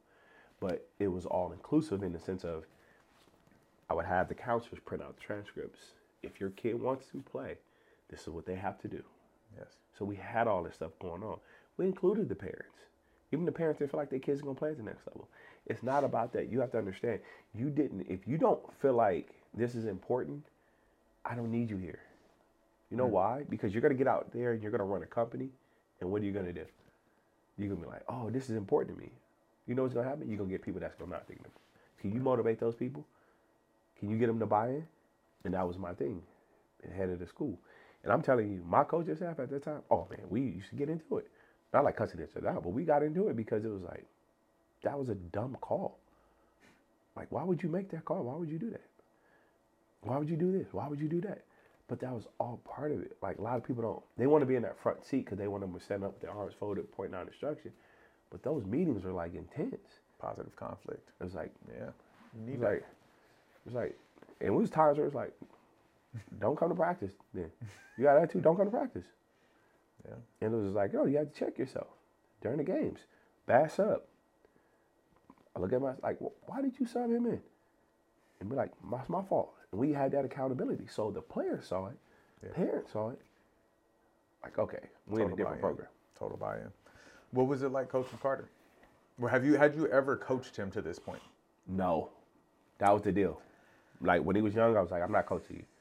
Because I wanted him to just play. True story. His mom would get mad when I wouldn't come to tournaments. I wouldn't go watch him play. I'd be right around the corner, wouldn't go. And why didn't you go? I'm like, because he needs to learn how to do this on his own. When he gets older, I'm not rich. You're not rich. So if you got to be somewhere, I got to be somewhere. He's got to dig into himself and get this done. If you don't show this to him now, he's going to be always looking around the corner. Where's mom and dad? Where's mom and dad? I'm like, no, this is you. It's you versus you. Ain't nobody else. This ain't you versus the other kid on this other. You versus you. You can't compete with you. You ain't gonna be able to compete with that dude on the other side of on the other team. So, and you explained that to Carter 100%. when you weren't going, right? Yeah. So it wasn't just like no, it wasn't. No, but there was sometimes where I didn't. I'm like, another true story. We taught him early, like, you're not, like, he would get ready to we get ready to leave for games in the morning. He wouldn't have all the stuff. And I'd be like, hey man, what are you doing? Oh, I don't know. Get your stuff together. One time he left his jersey. I'm like, oh, you ain't playing. I got him a t-shirt, run a number on the back. I hope you guys are white today. Right? And he's just like, what? And that poured on, he's a kid. Backpack. He got all this stuff. He got extra socks. He got it all. Took one time. And he was like, I'm not doing that. He don't like that. That's the one thing he don't like. He don't like not being prepared. And there's times when you're gonna be unprepared, but he's like, I got it. I figured it out quick. So, that was him. He was like, it'd be times like, Dad, I need water. And I'd be like, see that silver thing? I promise you, for some weird reason, you push that button, water comes out. It's cold. I don't know why it does that, but you might want to go over there and check it out. You're right. He just gives me this look. He still gives me the look this time. He'll just turn his head and look at me. I'm like, but no, man, like coaching Carter, it's funny, like 2 weeks ago, I told him, I said, you don't realize it, but you've taught me a lot about myself. Like coaching him, like last year, it was intense for him because, again, he was at Sage Hill and he had the lead. Like, bro, I know this ain't ideal basketball-wise, but I took this job for totally different reasons. And he was going through he was going through the grinder, like, academically. He was being challenged in every way. And he would come out of class, it looked like he had played a full game because he just got this look like, bro, what is going on? But he needed to go through that, right? And his mom would be like, I don't like this. And I'm like, hey, look, this is part of it. But you saw them numbers go crazy. You got to figure this out. There's different things. Like kids think you just put the ball in the basket, you being a leader. No. So now you got to be in the first one in class. You got to be first one in the gym. Weights. You got to do all that stuff. When you walk around campus, you got to, even though you don't feel like it, say hi to people. People can't miss you. 6'8". You're in this small school. It's only 500 kids, 550 kids. People know who you are. It's not too many people that look like you. Mm-hmm. What do you think your life is going to be like when you get to the top? You're going to be the only one that look like you in the room sometimes. You're going to have to learn how to handle yourself. You're going to be uncomfortable. This is growth for you. And I remember when he came back, he played. That Damien, we didn't win one game. We didn't win one game, Damien. And he was just like, man, I said, you got to lead. We got the league, won a couple games. Then we played Long Beach Poly. They popped us. I said, we told him, stop trying to be Jason Tatum and be dominant in the paint. The game will always be inside and out. So that's what he started doing. And then it just kind of took off from there. So coaching him, it was a lot of like, nope, not doing that. Not doing that. His junior year shooting threes. Oh, he was shooting like 17%. Man. He was shooting bad. Like, keep shooting them because you think for some reason you think you Ray Allen out there. So it was a lot of like, he had the chance to go through those lessons. Yeah. Hard lessons. He had to impact winning. You have to impact winning. Yeah. Like, we ain't talking about basketball and life. Impact winning. When you become a father, impact winning. What is your attitude when you go home to your mom and sisters? What is your impact when you come around me? What is your impact when you're around your teammates? Impact when you come around people? Are you impacting winning? Even when you don't feel like you ain't got all, like, if all you got in your tank is 45%, give yourself all 45%. Don't give yourself 30% of that 45. And so that was a leadership time. That was for him to be like, we gotta go. We gotta rock. Let's get this done. Yeah. He couldn't take a play off. He did. It was like, damn, we down by 8. Yes. No. Get to it. Man. So he impacts winning now. Like, and that's the thing about him. People are like, oh, he got to average 30. Why? Why did he have to average 30? Got to win. So if he has 14 and he has 18 rebounds, 4 blocks, 4 steals, he started with Kawhi. When we played modern day, I think Kawhi had 10 to 12 points. He had 22 rebounds or something like that. Impact winning. Scoring is not, once you're in a certain system, like, I put him in position to score all the time. But it was a matter of him reading the game, impacting winning, getting guys in certain positions, realizing when you cut through and you do this, how the defense reacts, telling guys, is leadership. After you win, getting your guys together, tell them, oh, hey, good job, high five the guys when they come out. You're mad, so go off in the locker room, but love them harder. Dap them up when they come out. Good job. Growth. Not everybody knows basketball like you. This is not their entire life. And that was the point of being SA. You needed to see the other side of the world. Some of these kids don't look at it like this. Mm-hmm. You being here brings 2 worlds together that they have never seen. And it's a world you ain't seen, the world they ain't seen. So who grew? Both of you. Right. So that was important to him being there. And I think he learned that. So I'm like coaching him. It wasn't even basketball. Man. It wasn't even basketball. It was just like watching him grow as a human being. There you go. And to this day, he's still good with all them kids. Like he comes around to school every once in a while, and they're like, but that's what that was for. That's what that was for. And life is always nice. Like, you never know. It's always about adjustments. You never know you're gonna be what you got to do. And like during that time, he's gonna keep growing. He's gonna keep growing. And like I told you earlier, stay out of the comments, good or bad. Keep doing what you do, and people gonna say this, people gonna say that. Like, yeah, I mean, that's what it is.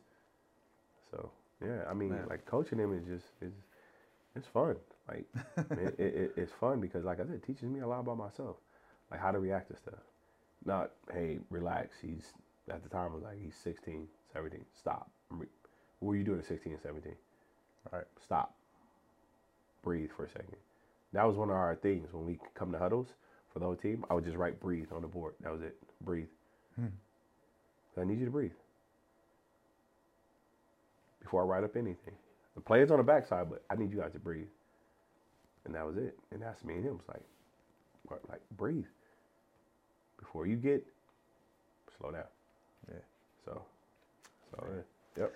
Amazing. And so, as a coach, as a father, and being around the game as long as you have and impacting it as long as you have, you know, it's a big thing, right?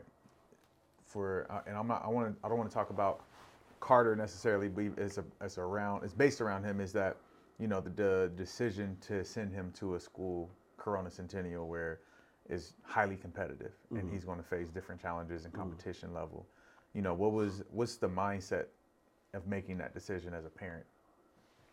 Well, the thing was, like, for him, it was like, all right, is this what I need? Is this what I need? And I told him to sit with it. It wasn't, like, to be completely transparent, it wasn't something I was in agreement with at all. And this is one of those things where it's like, you don't really want to talk about it, but you have to talk about it. I wasn't happy with it at all. But like I said before, I had to pray on it and say, all right, what is the purpose of this? If this is all part of the plan to get him to where he's supposed to be, then so be it. And as a dad, I had to swallow my pride. I know it was some people that were in my circle that were not happy at all. And there was, you know, I remember a certain guru reaching out and asked me, was it true? And I told that certain person, I said, yes, it's true. And I asked that person, when you put it out, take the comments off, because I knew what was coming next. Yeah. And that was me just saying, as a father, like, look, do what you got to do. But at the end of the day, like, this is, like, I'm your dad. That's what I talked about earlier. I'm your dad still. I'm your dad still. So if I have an opportunity to do certain things, like, all right, you know, it was tough. At the day, you know, I know people were looking around like, why did he leave? Was it this? Was it that? Were they not gonna be good? Like, did him and his dad get along anymore? All that stuff, all that. Like, when I tell you there's certain things that were said, it was just like, what? And you don't say anything, and people are like, why don't you tell your side of the story? Because I'm a firm believer, like, over time it'll reveal itself. Right. That's not my job. My job is to live and do what I'm supposed to do. I'm supposed to, like, me acting a certain way is showing you guys that it's giving God glory. Like, I'm not gonna be like out there nasty with people. I was upset. Like, my closest friend, they tell you I was going off. I was not answering my phone. I was just mad. And I just be like, man, hold on. Is this you? Is your ego talking? Like, you gotta settle down. Right. And that whole decision, him going there, you know, him being there was for different reasons. And I went with it. And like I said, I wasn't happy with it, but that's what was needed on this journey. That's what was needed on this journey. Yeah. So, and that's where I kind of just sit with it. I know for them this year, they're not having the season that they want so far. But again, growth. Again, maybe this is something down the road that you're being tested, because this is maybe in a year or two, you might be a cornerstone of an NBA team. You know, you get to college, it may be this. It's gonna be a tough time, and you have went through this, and you know, your team can be doing well. You can hit a losing streak, and then all of a sudden, that leadership role kicks in, and you're like, oh, I've been through this before. We got to do this, do that in your college team, and now you get your guys going. You go out, you win the national championship. You go off to, you know, hopefully NBA, and that propels you.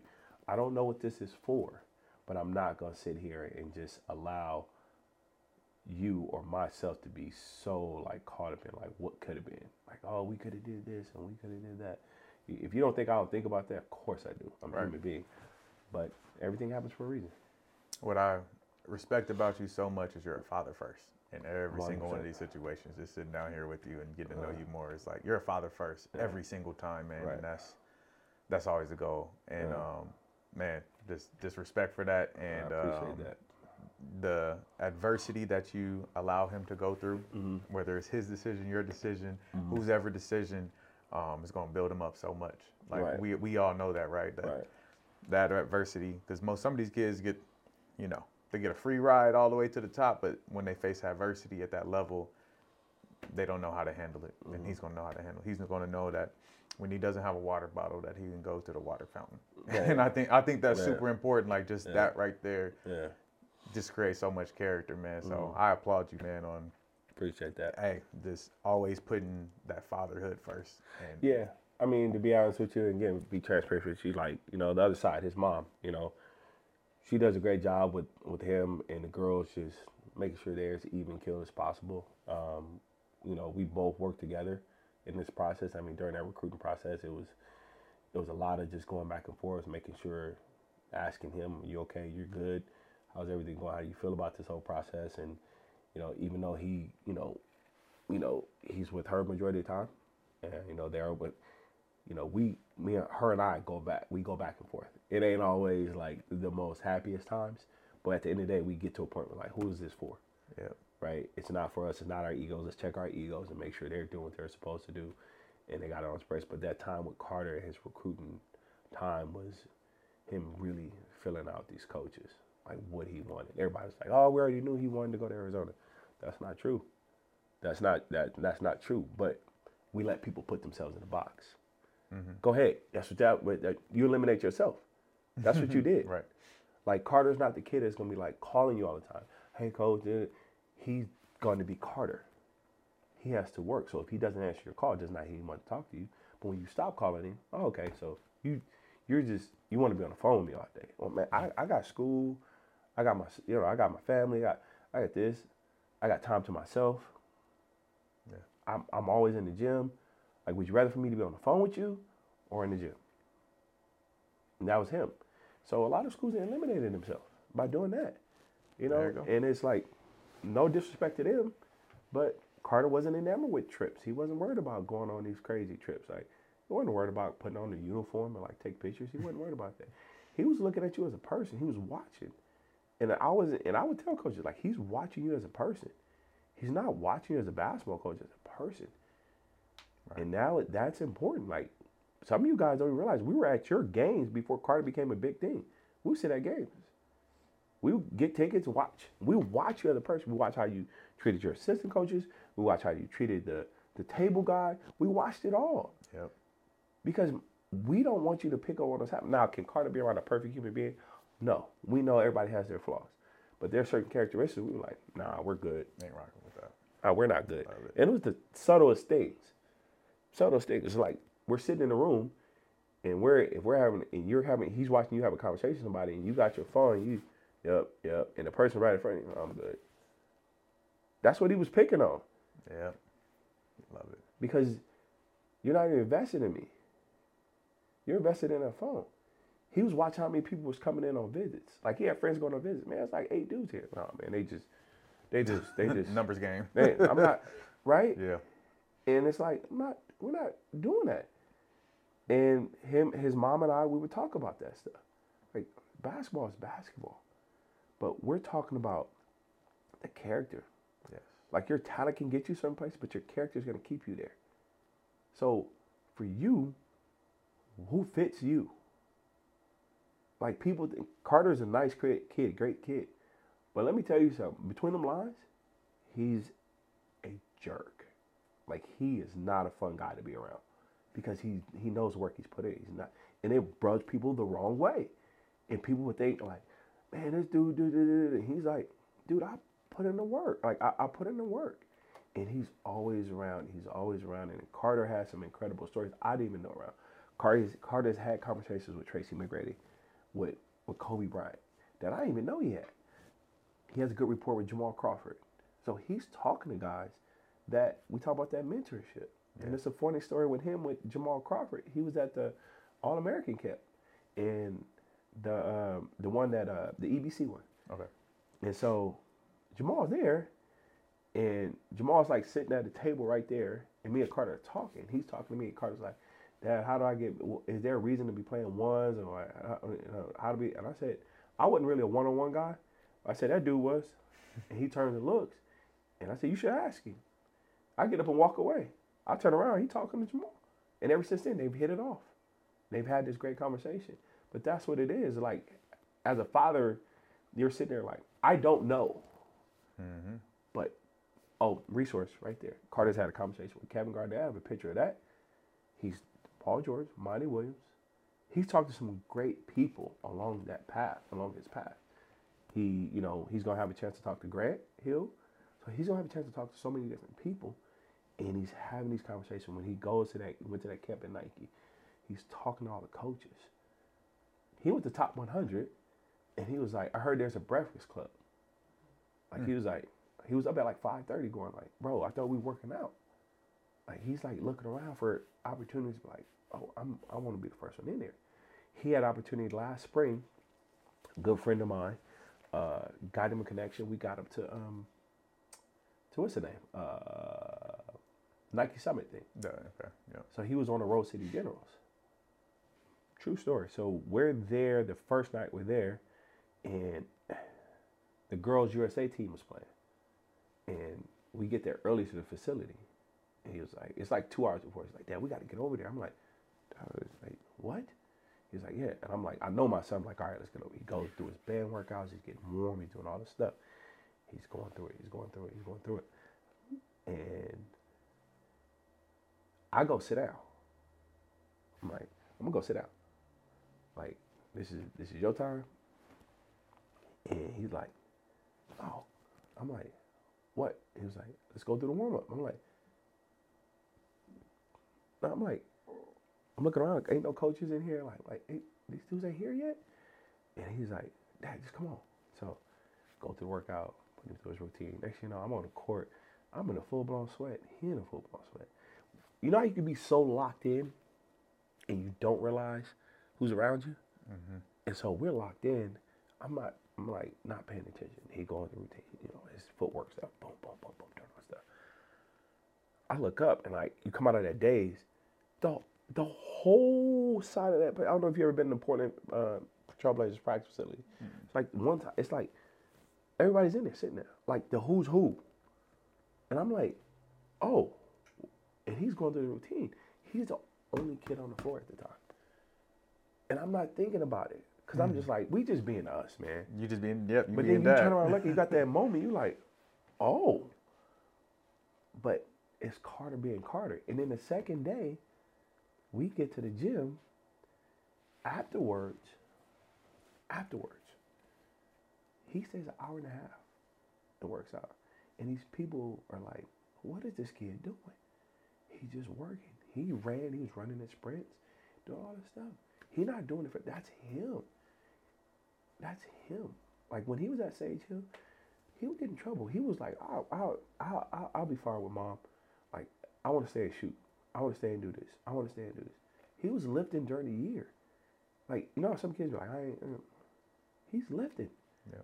He's like, everybody's like, what? I'm like, no, he's lifting. Like the last month of the season last year, I think he put on like 2 or 3 pounds of muscles with our strength and conditioning guy, Elijah, and he's like 3 pounds of muscle, lost a certain amount of body fat, and everybody's like, that was the difference. He was lifting.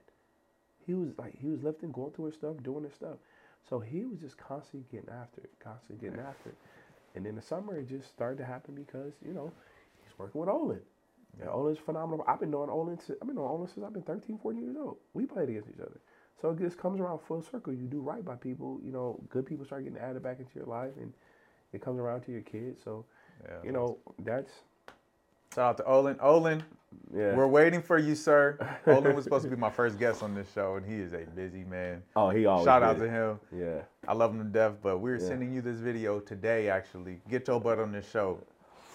Yeah. But, man, that's a very Kobe-like story. Really? That's very Kobe, yes. Listen, on this show, we've been blessed with a bunch of people who've encountered Kobe.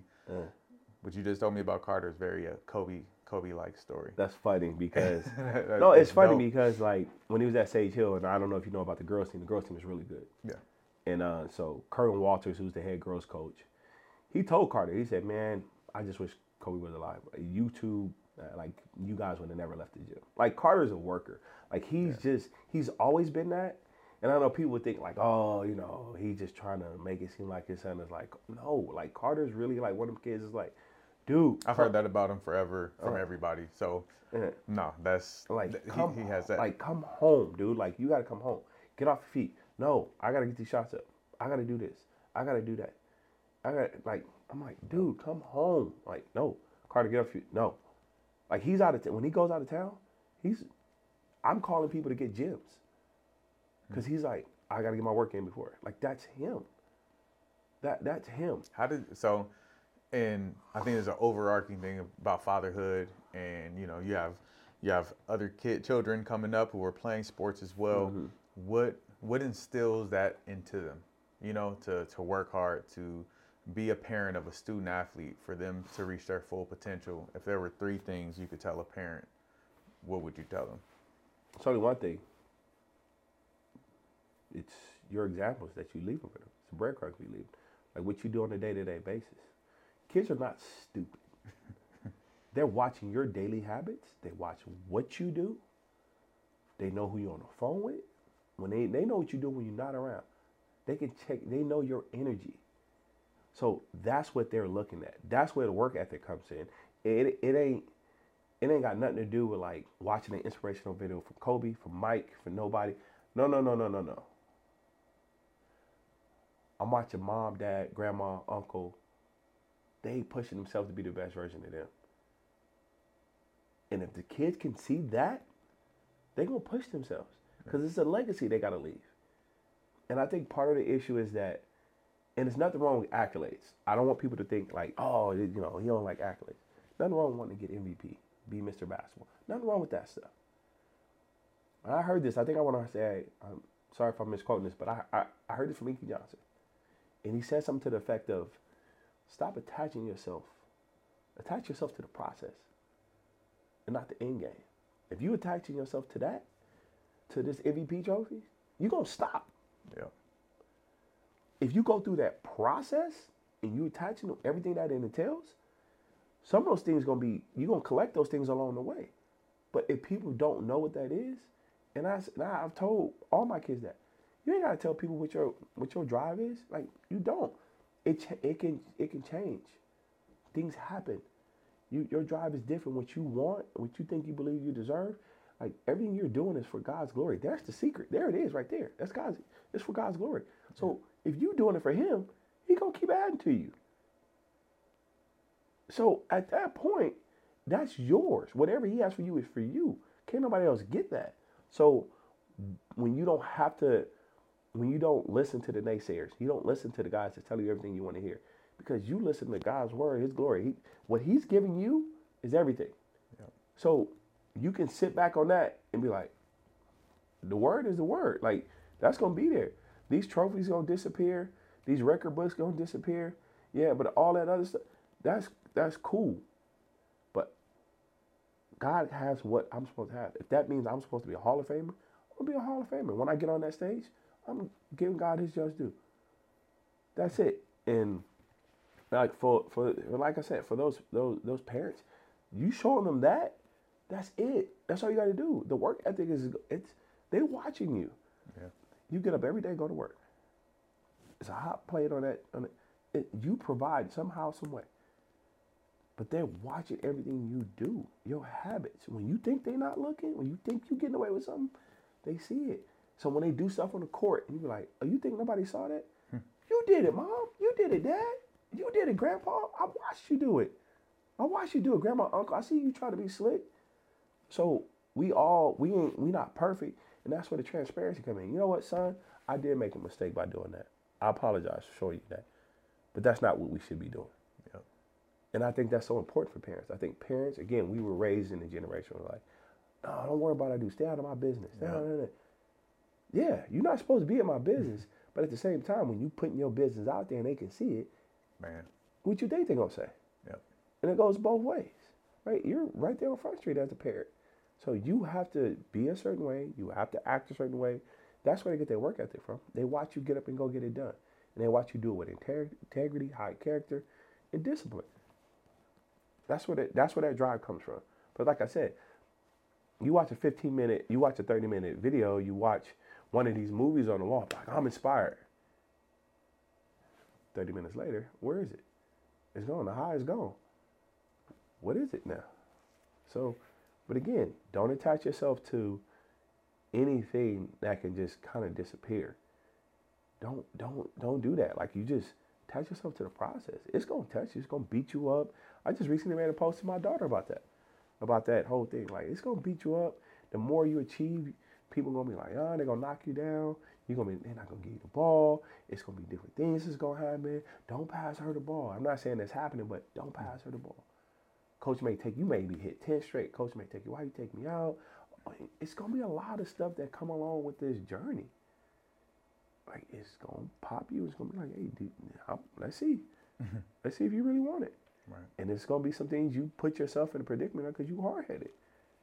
And you got to be like, all right, I got to hold myself accountable and bounce back. So I think that work ethic for CB and for Sydney and all my kids, it's just them watching us, watching myself, watching their mom, watching, my brother, watching their aunts and uncles, and like just watching their family just get after it and realizing like ain't nobody sitting around waiting for y'all to make it. Right. We're not doing that. We got a life to live. So you realize how life can just keep going forward. You just got to keep working. So that's how it is. Love it, man. Yep. Man, we're going to hop into our next segment. That was amazing. Hop into our next segment. It's called My Rushmore. Your top 4. I want your top 4 NBA dunks of all time. Ooh. Yeah. Top 4. NBA dunks all time. And not dunk contest dunks. In-game dunks. I'm old, man. You gonna have me bringing out some dunks. You know what? Recently, Anthony Edwards on baseline one. Ooh, that was tough. That was so nasty. That was such a grown man dunk. Like, man, like he just so dismissive with it. Like, just like, you're not even here, dude. I'm not even worried about you. yes. No, So I would say that's one of them. Sean Kemp. Oh, his dunk on Alton Lister. That was so nasty. with the points? Like, his dunk, he got so many dunks. You just like, man, that's not real. Yeah. That's not real. That's two. Bron had one where it was, I think it was it Nurkic when we get Portland? When he went and he just cocked it back? Yeah. I said, what in the world just happened? And everybody was like, nah, I was like, it was when he was a little older too. Bro, I said, no way that just happened. I'm going to say that was one of them. And then Beans on Dwight Howard. When he split, I was like, welcome to the NBA dunk. Yeah. Like, dog. I was like, man, it's so many more, but those ones have just like, those stick out in my brain. I'm just like, oh, that's nasty. Yeah. That's nasty. No, that's an amazing 4. I have to go with Vince playing Indiana. He did that 360 reverse in game, like, because people were there. Like, it was like one of those like, what is that? Yeah. So Vince Carter, one of my favorite. He's my favorite player of all time. Nasty. DeAndre Jordan on Brandon Knight. Ooh. The RIP dunk. Oh my God, bro! It hurts you when he does it. Like, ooh. What was he thinking on that backside rotation, bro? I guess he was trying to be a good defender. Like, nah, bro. I have to go up. No, yeah. I would have got benched for that one. Right. You're supposed to rotate over. I would have looked at coach you know, I love Brandon Knight. He's an amazing person, basketball player. I had a pleasure of meeting him at this D-Wade thing. But, man, he's made some decisions in basketball, going to basketball court, like, bro, what happened? But, hey, that was one of the worst, that DeAndre Jordan dunk. Blake Griffin on Pau Gasol twice in the same game. Was it that one? I always say the one he opened up, he spun. Oh, that one was nasty, too. That was nasty, too. I like the one on Pau Gasol because it was like the first dunk where he, like, threw it in the rim. He was so high up, threw it in the rim. And Pau Gasol, he's, sometimes made a candy and he just broke. Like, fell on the ground. Great dunk. And last, might be John Starks on the Bulls, man. Really? That's because MJ was in it. That's why. Yes, it was in the like the moment, right? The moment That's of facts. it, and it was just like, yo, who are you, and why did you just do that to him? Right. But Right. that's one that just sticks out in my mind. Right.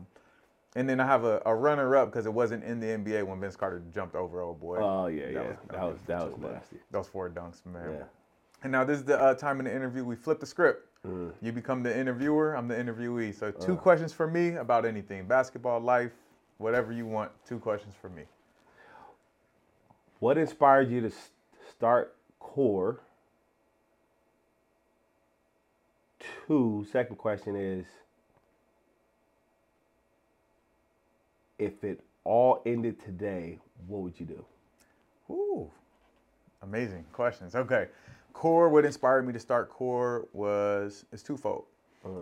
One, I had probably 2 years before Core started, 2 or 3 years. I fasted for 21 days, was in deep meditation and devotion with God, and I had this journal, and I wrote all these things out. It said Warriors is what it was called at the time. It said Warriors, training, community service, all the things that Core is today, everything that we do was written on that page. I had no idea what it was for. Fast forward a few years later, I was training Johnny Juzang at the time when he was in 8th grade. And his dad was like, hey, I want him to homeschool so we could train more. And I'm like, I could do it. I'm not doing nothing during the day. Us trainers. And I put this whole program together of, hey, this is the school we're going to use. It's accredited and blah, blah, blah. Well, I'm going to homeschool him. This is the training. This is all the life skills we're going to do. And he's like, this is amazing. I'm going to get other people who are interested. 8 people signed up. And that was it. We started as like a homeschool program. And then that next year, I recognized that that wasn't the model for their social development, like talking about the holistic development of somebody, right? And so I was coaching at Heritage Christian as an assistant. They had a program where you can have kind of like, you could take classes on campus and do half homeschool. And so that next year we did it where they're in traditional classroom setting for their classes. And they just came to the gym for PE and their electives. And it just took off. There you go. So inspired by God, planted that seed, and like you said, what's for me is for me. And then Johnny Juzang and his dad Maxie, who I just was talking with yesterday. Yeah, he's the one who, like, it was a need for a kid, and that's what I'm about. So we fulfilled that need. If it all ended today, man, God is good. I would coach. I would go full on. It's a passion of mine. I've been talking about it lately. This part of what we do here for the podcast is building to a consulting side where we give kids roadmaps for, say, Carter's in 6th grade, right? And you're a parent who has nothing to do with basketball, and so you don't understand the process. I'll consult with you and build a holistic program focused on their character development, all the information you need through this journey, how to pick a club team, how to select a high school, NIL, and give them the blueprint for how they want to how they get to their goal, whether that's a D3 NAIA or Division I all the way to the NBA. Been around it all at this point. And so being a consultant in that role to be able to provide the information these parents need, and then also provide them with the training. Not me myself, but building a basketball directory as well. All the trainers, all the coaches, so they know where to go. So this information isn't a secret. People can have access to how you get there, and yeah. So I would do that as my full-time job per se, and then I would go coach AAU, go find a high school job, and hop right back into it, and and continue to do this. Like Core was very organic. It just happened, right? Like, kid had a need, I fulfilled that need. This podcast has been I have people like you reaching out to me. You know what I mean? It's like, Matt Barnes asked to be on this show. It's like, yo, I love what you're doing, bro. Let me be on your show. What? You? Okay, bet. Let's do it. And so it's been very organic, and we have a lot of ideas. Shout out to Karina. Karina is the creative director who is the mastermind behind all of this, and we have a lot of good ideas just for content and good information for people. I'm not doing it for me. I'm doing it so people can learn and breathe. So yeah, no, that's dope. I know for me, the things I always I tell people now, regardless if they come to my school or not, research the coaches, research the staff, because your kid is with that person all day. And you see a lot of kids, parents all of a sudden like, oh man, I'm out of here, I'm leaving. Why? He's not playing. It's like, is he getting everything he needs outside of that? Is he telling you the whole truth? That's the thing. Kids can they can be manipulative, and where do you think they learn it from? Right. So, so it's little things like that. So, you got to self-check. But I think when people before they go to high school, I think these kids need to start going back to a place where they have to lead. I get it. Everybody wants to go play on the team. Let's go be on this stack team. Let's get on TV. Let's go. Look, man. Dude, go to a place where you get on the floor. Yep. And not because I know this dude, but look at somebody like Joe Sterling. Like, come on, man. Let's get that kid his credit, dude. Like, let's get that kid his credit. Bucket. He's doing what he's supposed to do. Does he have his stuff to work on? Every kid does. Like, but dude, come on, man. Like, let's just call a spade, right? Mm-hmm. Then you go look at a kid like, what's the kid at Bosco McCoy, right? Boy, he can play. Yeah. And he got a nice little mean streak to him, right? You got to give, shouts out to like Crow. Like, before his son started doing that, like, that's son-father duo. Yeah. Right? You looking at Gil's son. Like, look at Chris Johnson's son. Like, we got to start giving these dads, no disrespect to the moms, but start giving these dads a little bit more credit, because it takes a lot, man. Whether they together or not, it takes a lot to still lead outside, because there's so many things as a man that we just like, bro, we got to do this. And our daughters, sons, it doesn't matter. They look. But these parents, whether y'all in the same home or not, get on the same page. Yes. Get on the same page about your child or children. And especially when it comes to sports. Sit down. Who is this person that's coaching? Man. Who are you? What's going on with you? And watch them. Because if you don't, you're going to be sitting around like, I never knew. And you're not going to be perfect all the time. I get that. But I think as parents, we have to get to a point we got to say, who is this person? Yeah. Check your circle. I think we got to get back to neighborhoods and saying like, hey, I'm watching out for Taj's kids. Who is he? Like, I think that's missing. Yes. Who is this kid? Because you got a lot of people in their homes hating on other kids. You got grown people hating on kids. Man. Like, oh, he ain't dad. I don't like his daddy. I don't like his mom. Like, oh my gosh. So now the kid don't like it's like you ruin a relationship that can help them go further than what they possibly think they can go. So I think as time goes along, I think we got to get back to that foundation. I think people got to start reinvesting back in their local high schools. Kids got to start, nothing wrong with private schools.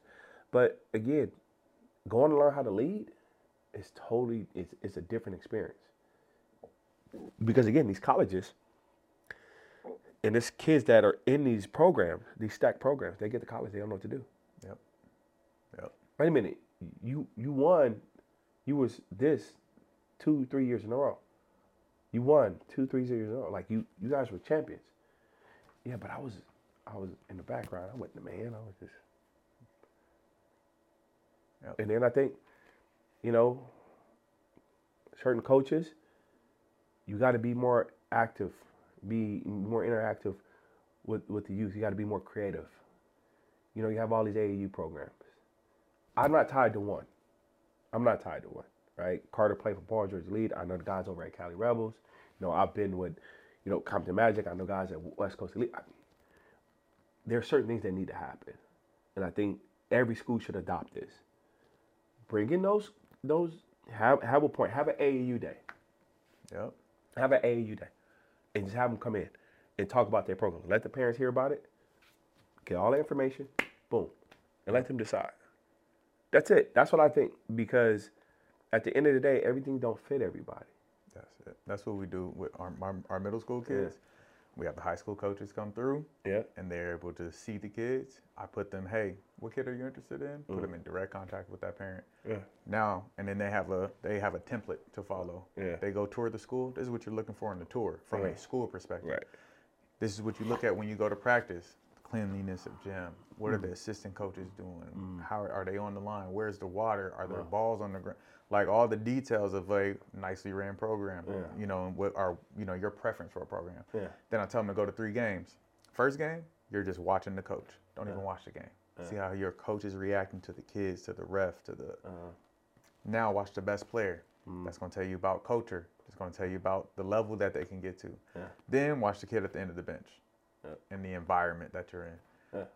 How are they acting? Are they bought in? Are they mad because they're not playing? Right. It's going to tell you about the culture. So, no, that is everything that I'm on is giving that information to parents so they can make better decisions. And you're going to see less transferring. You'll see, kids developing and their leadership skills developing. No, 100%. Like that's just, I think ultimately, like, as time goes on, I think that needs what happen. I think prep schools have to go back to being the school in the sense of like the post grads. Let that be for the post grads.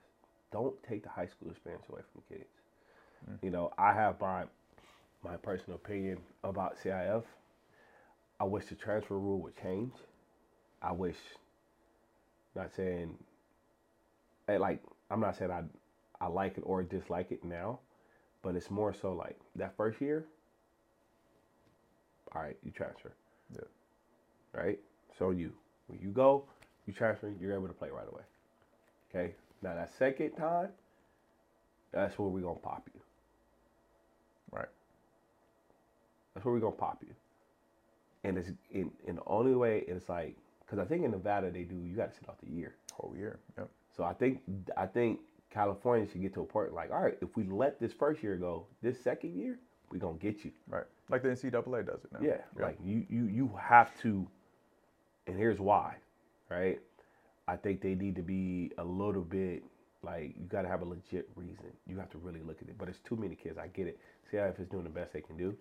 But I get it to a certain degree. But I just think there's so many different things. Like, even in the game, I mentioned this to ref. I wonder if us having a restricted area would be good. But the question is, now it's a lot. You got to really determine what's a charge block. You really got to determine that. And that's tough. Yeah. And because I've been in ref meetings before, and I listen, and I hear them. Like, oh.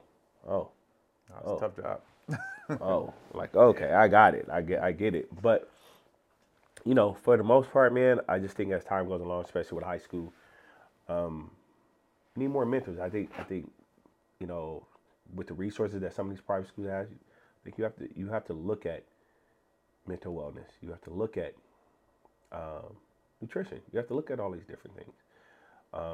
And I think college coaches got to get back to taking these kids to college practices. Yes.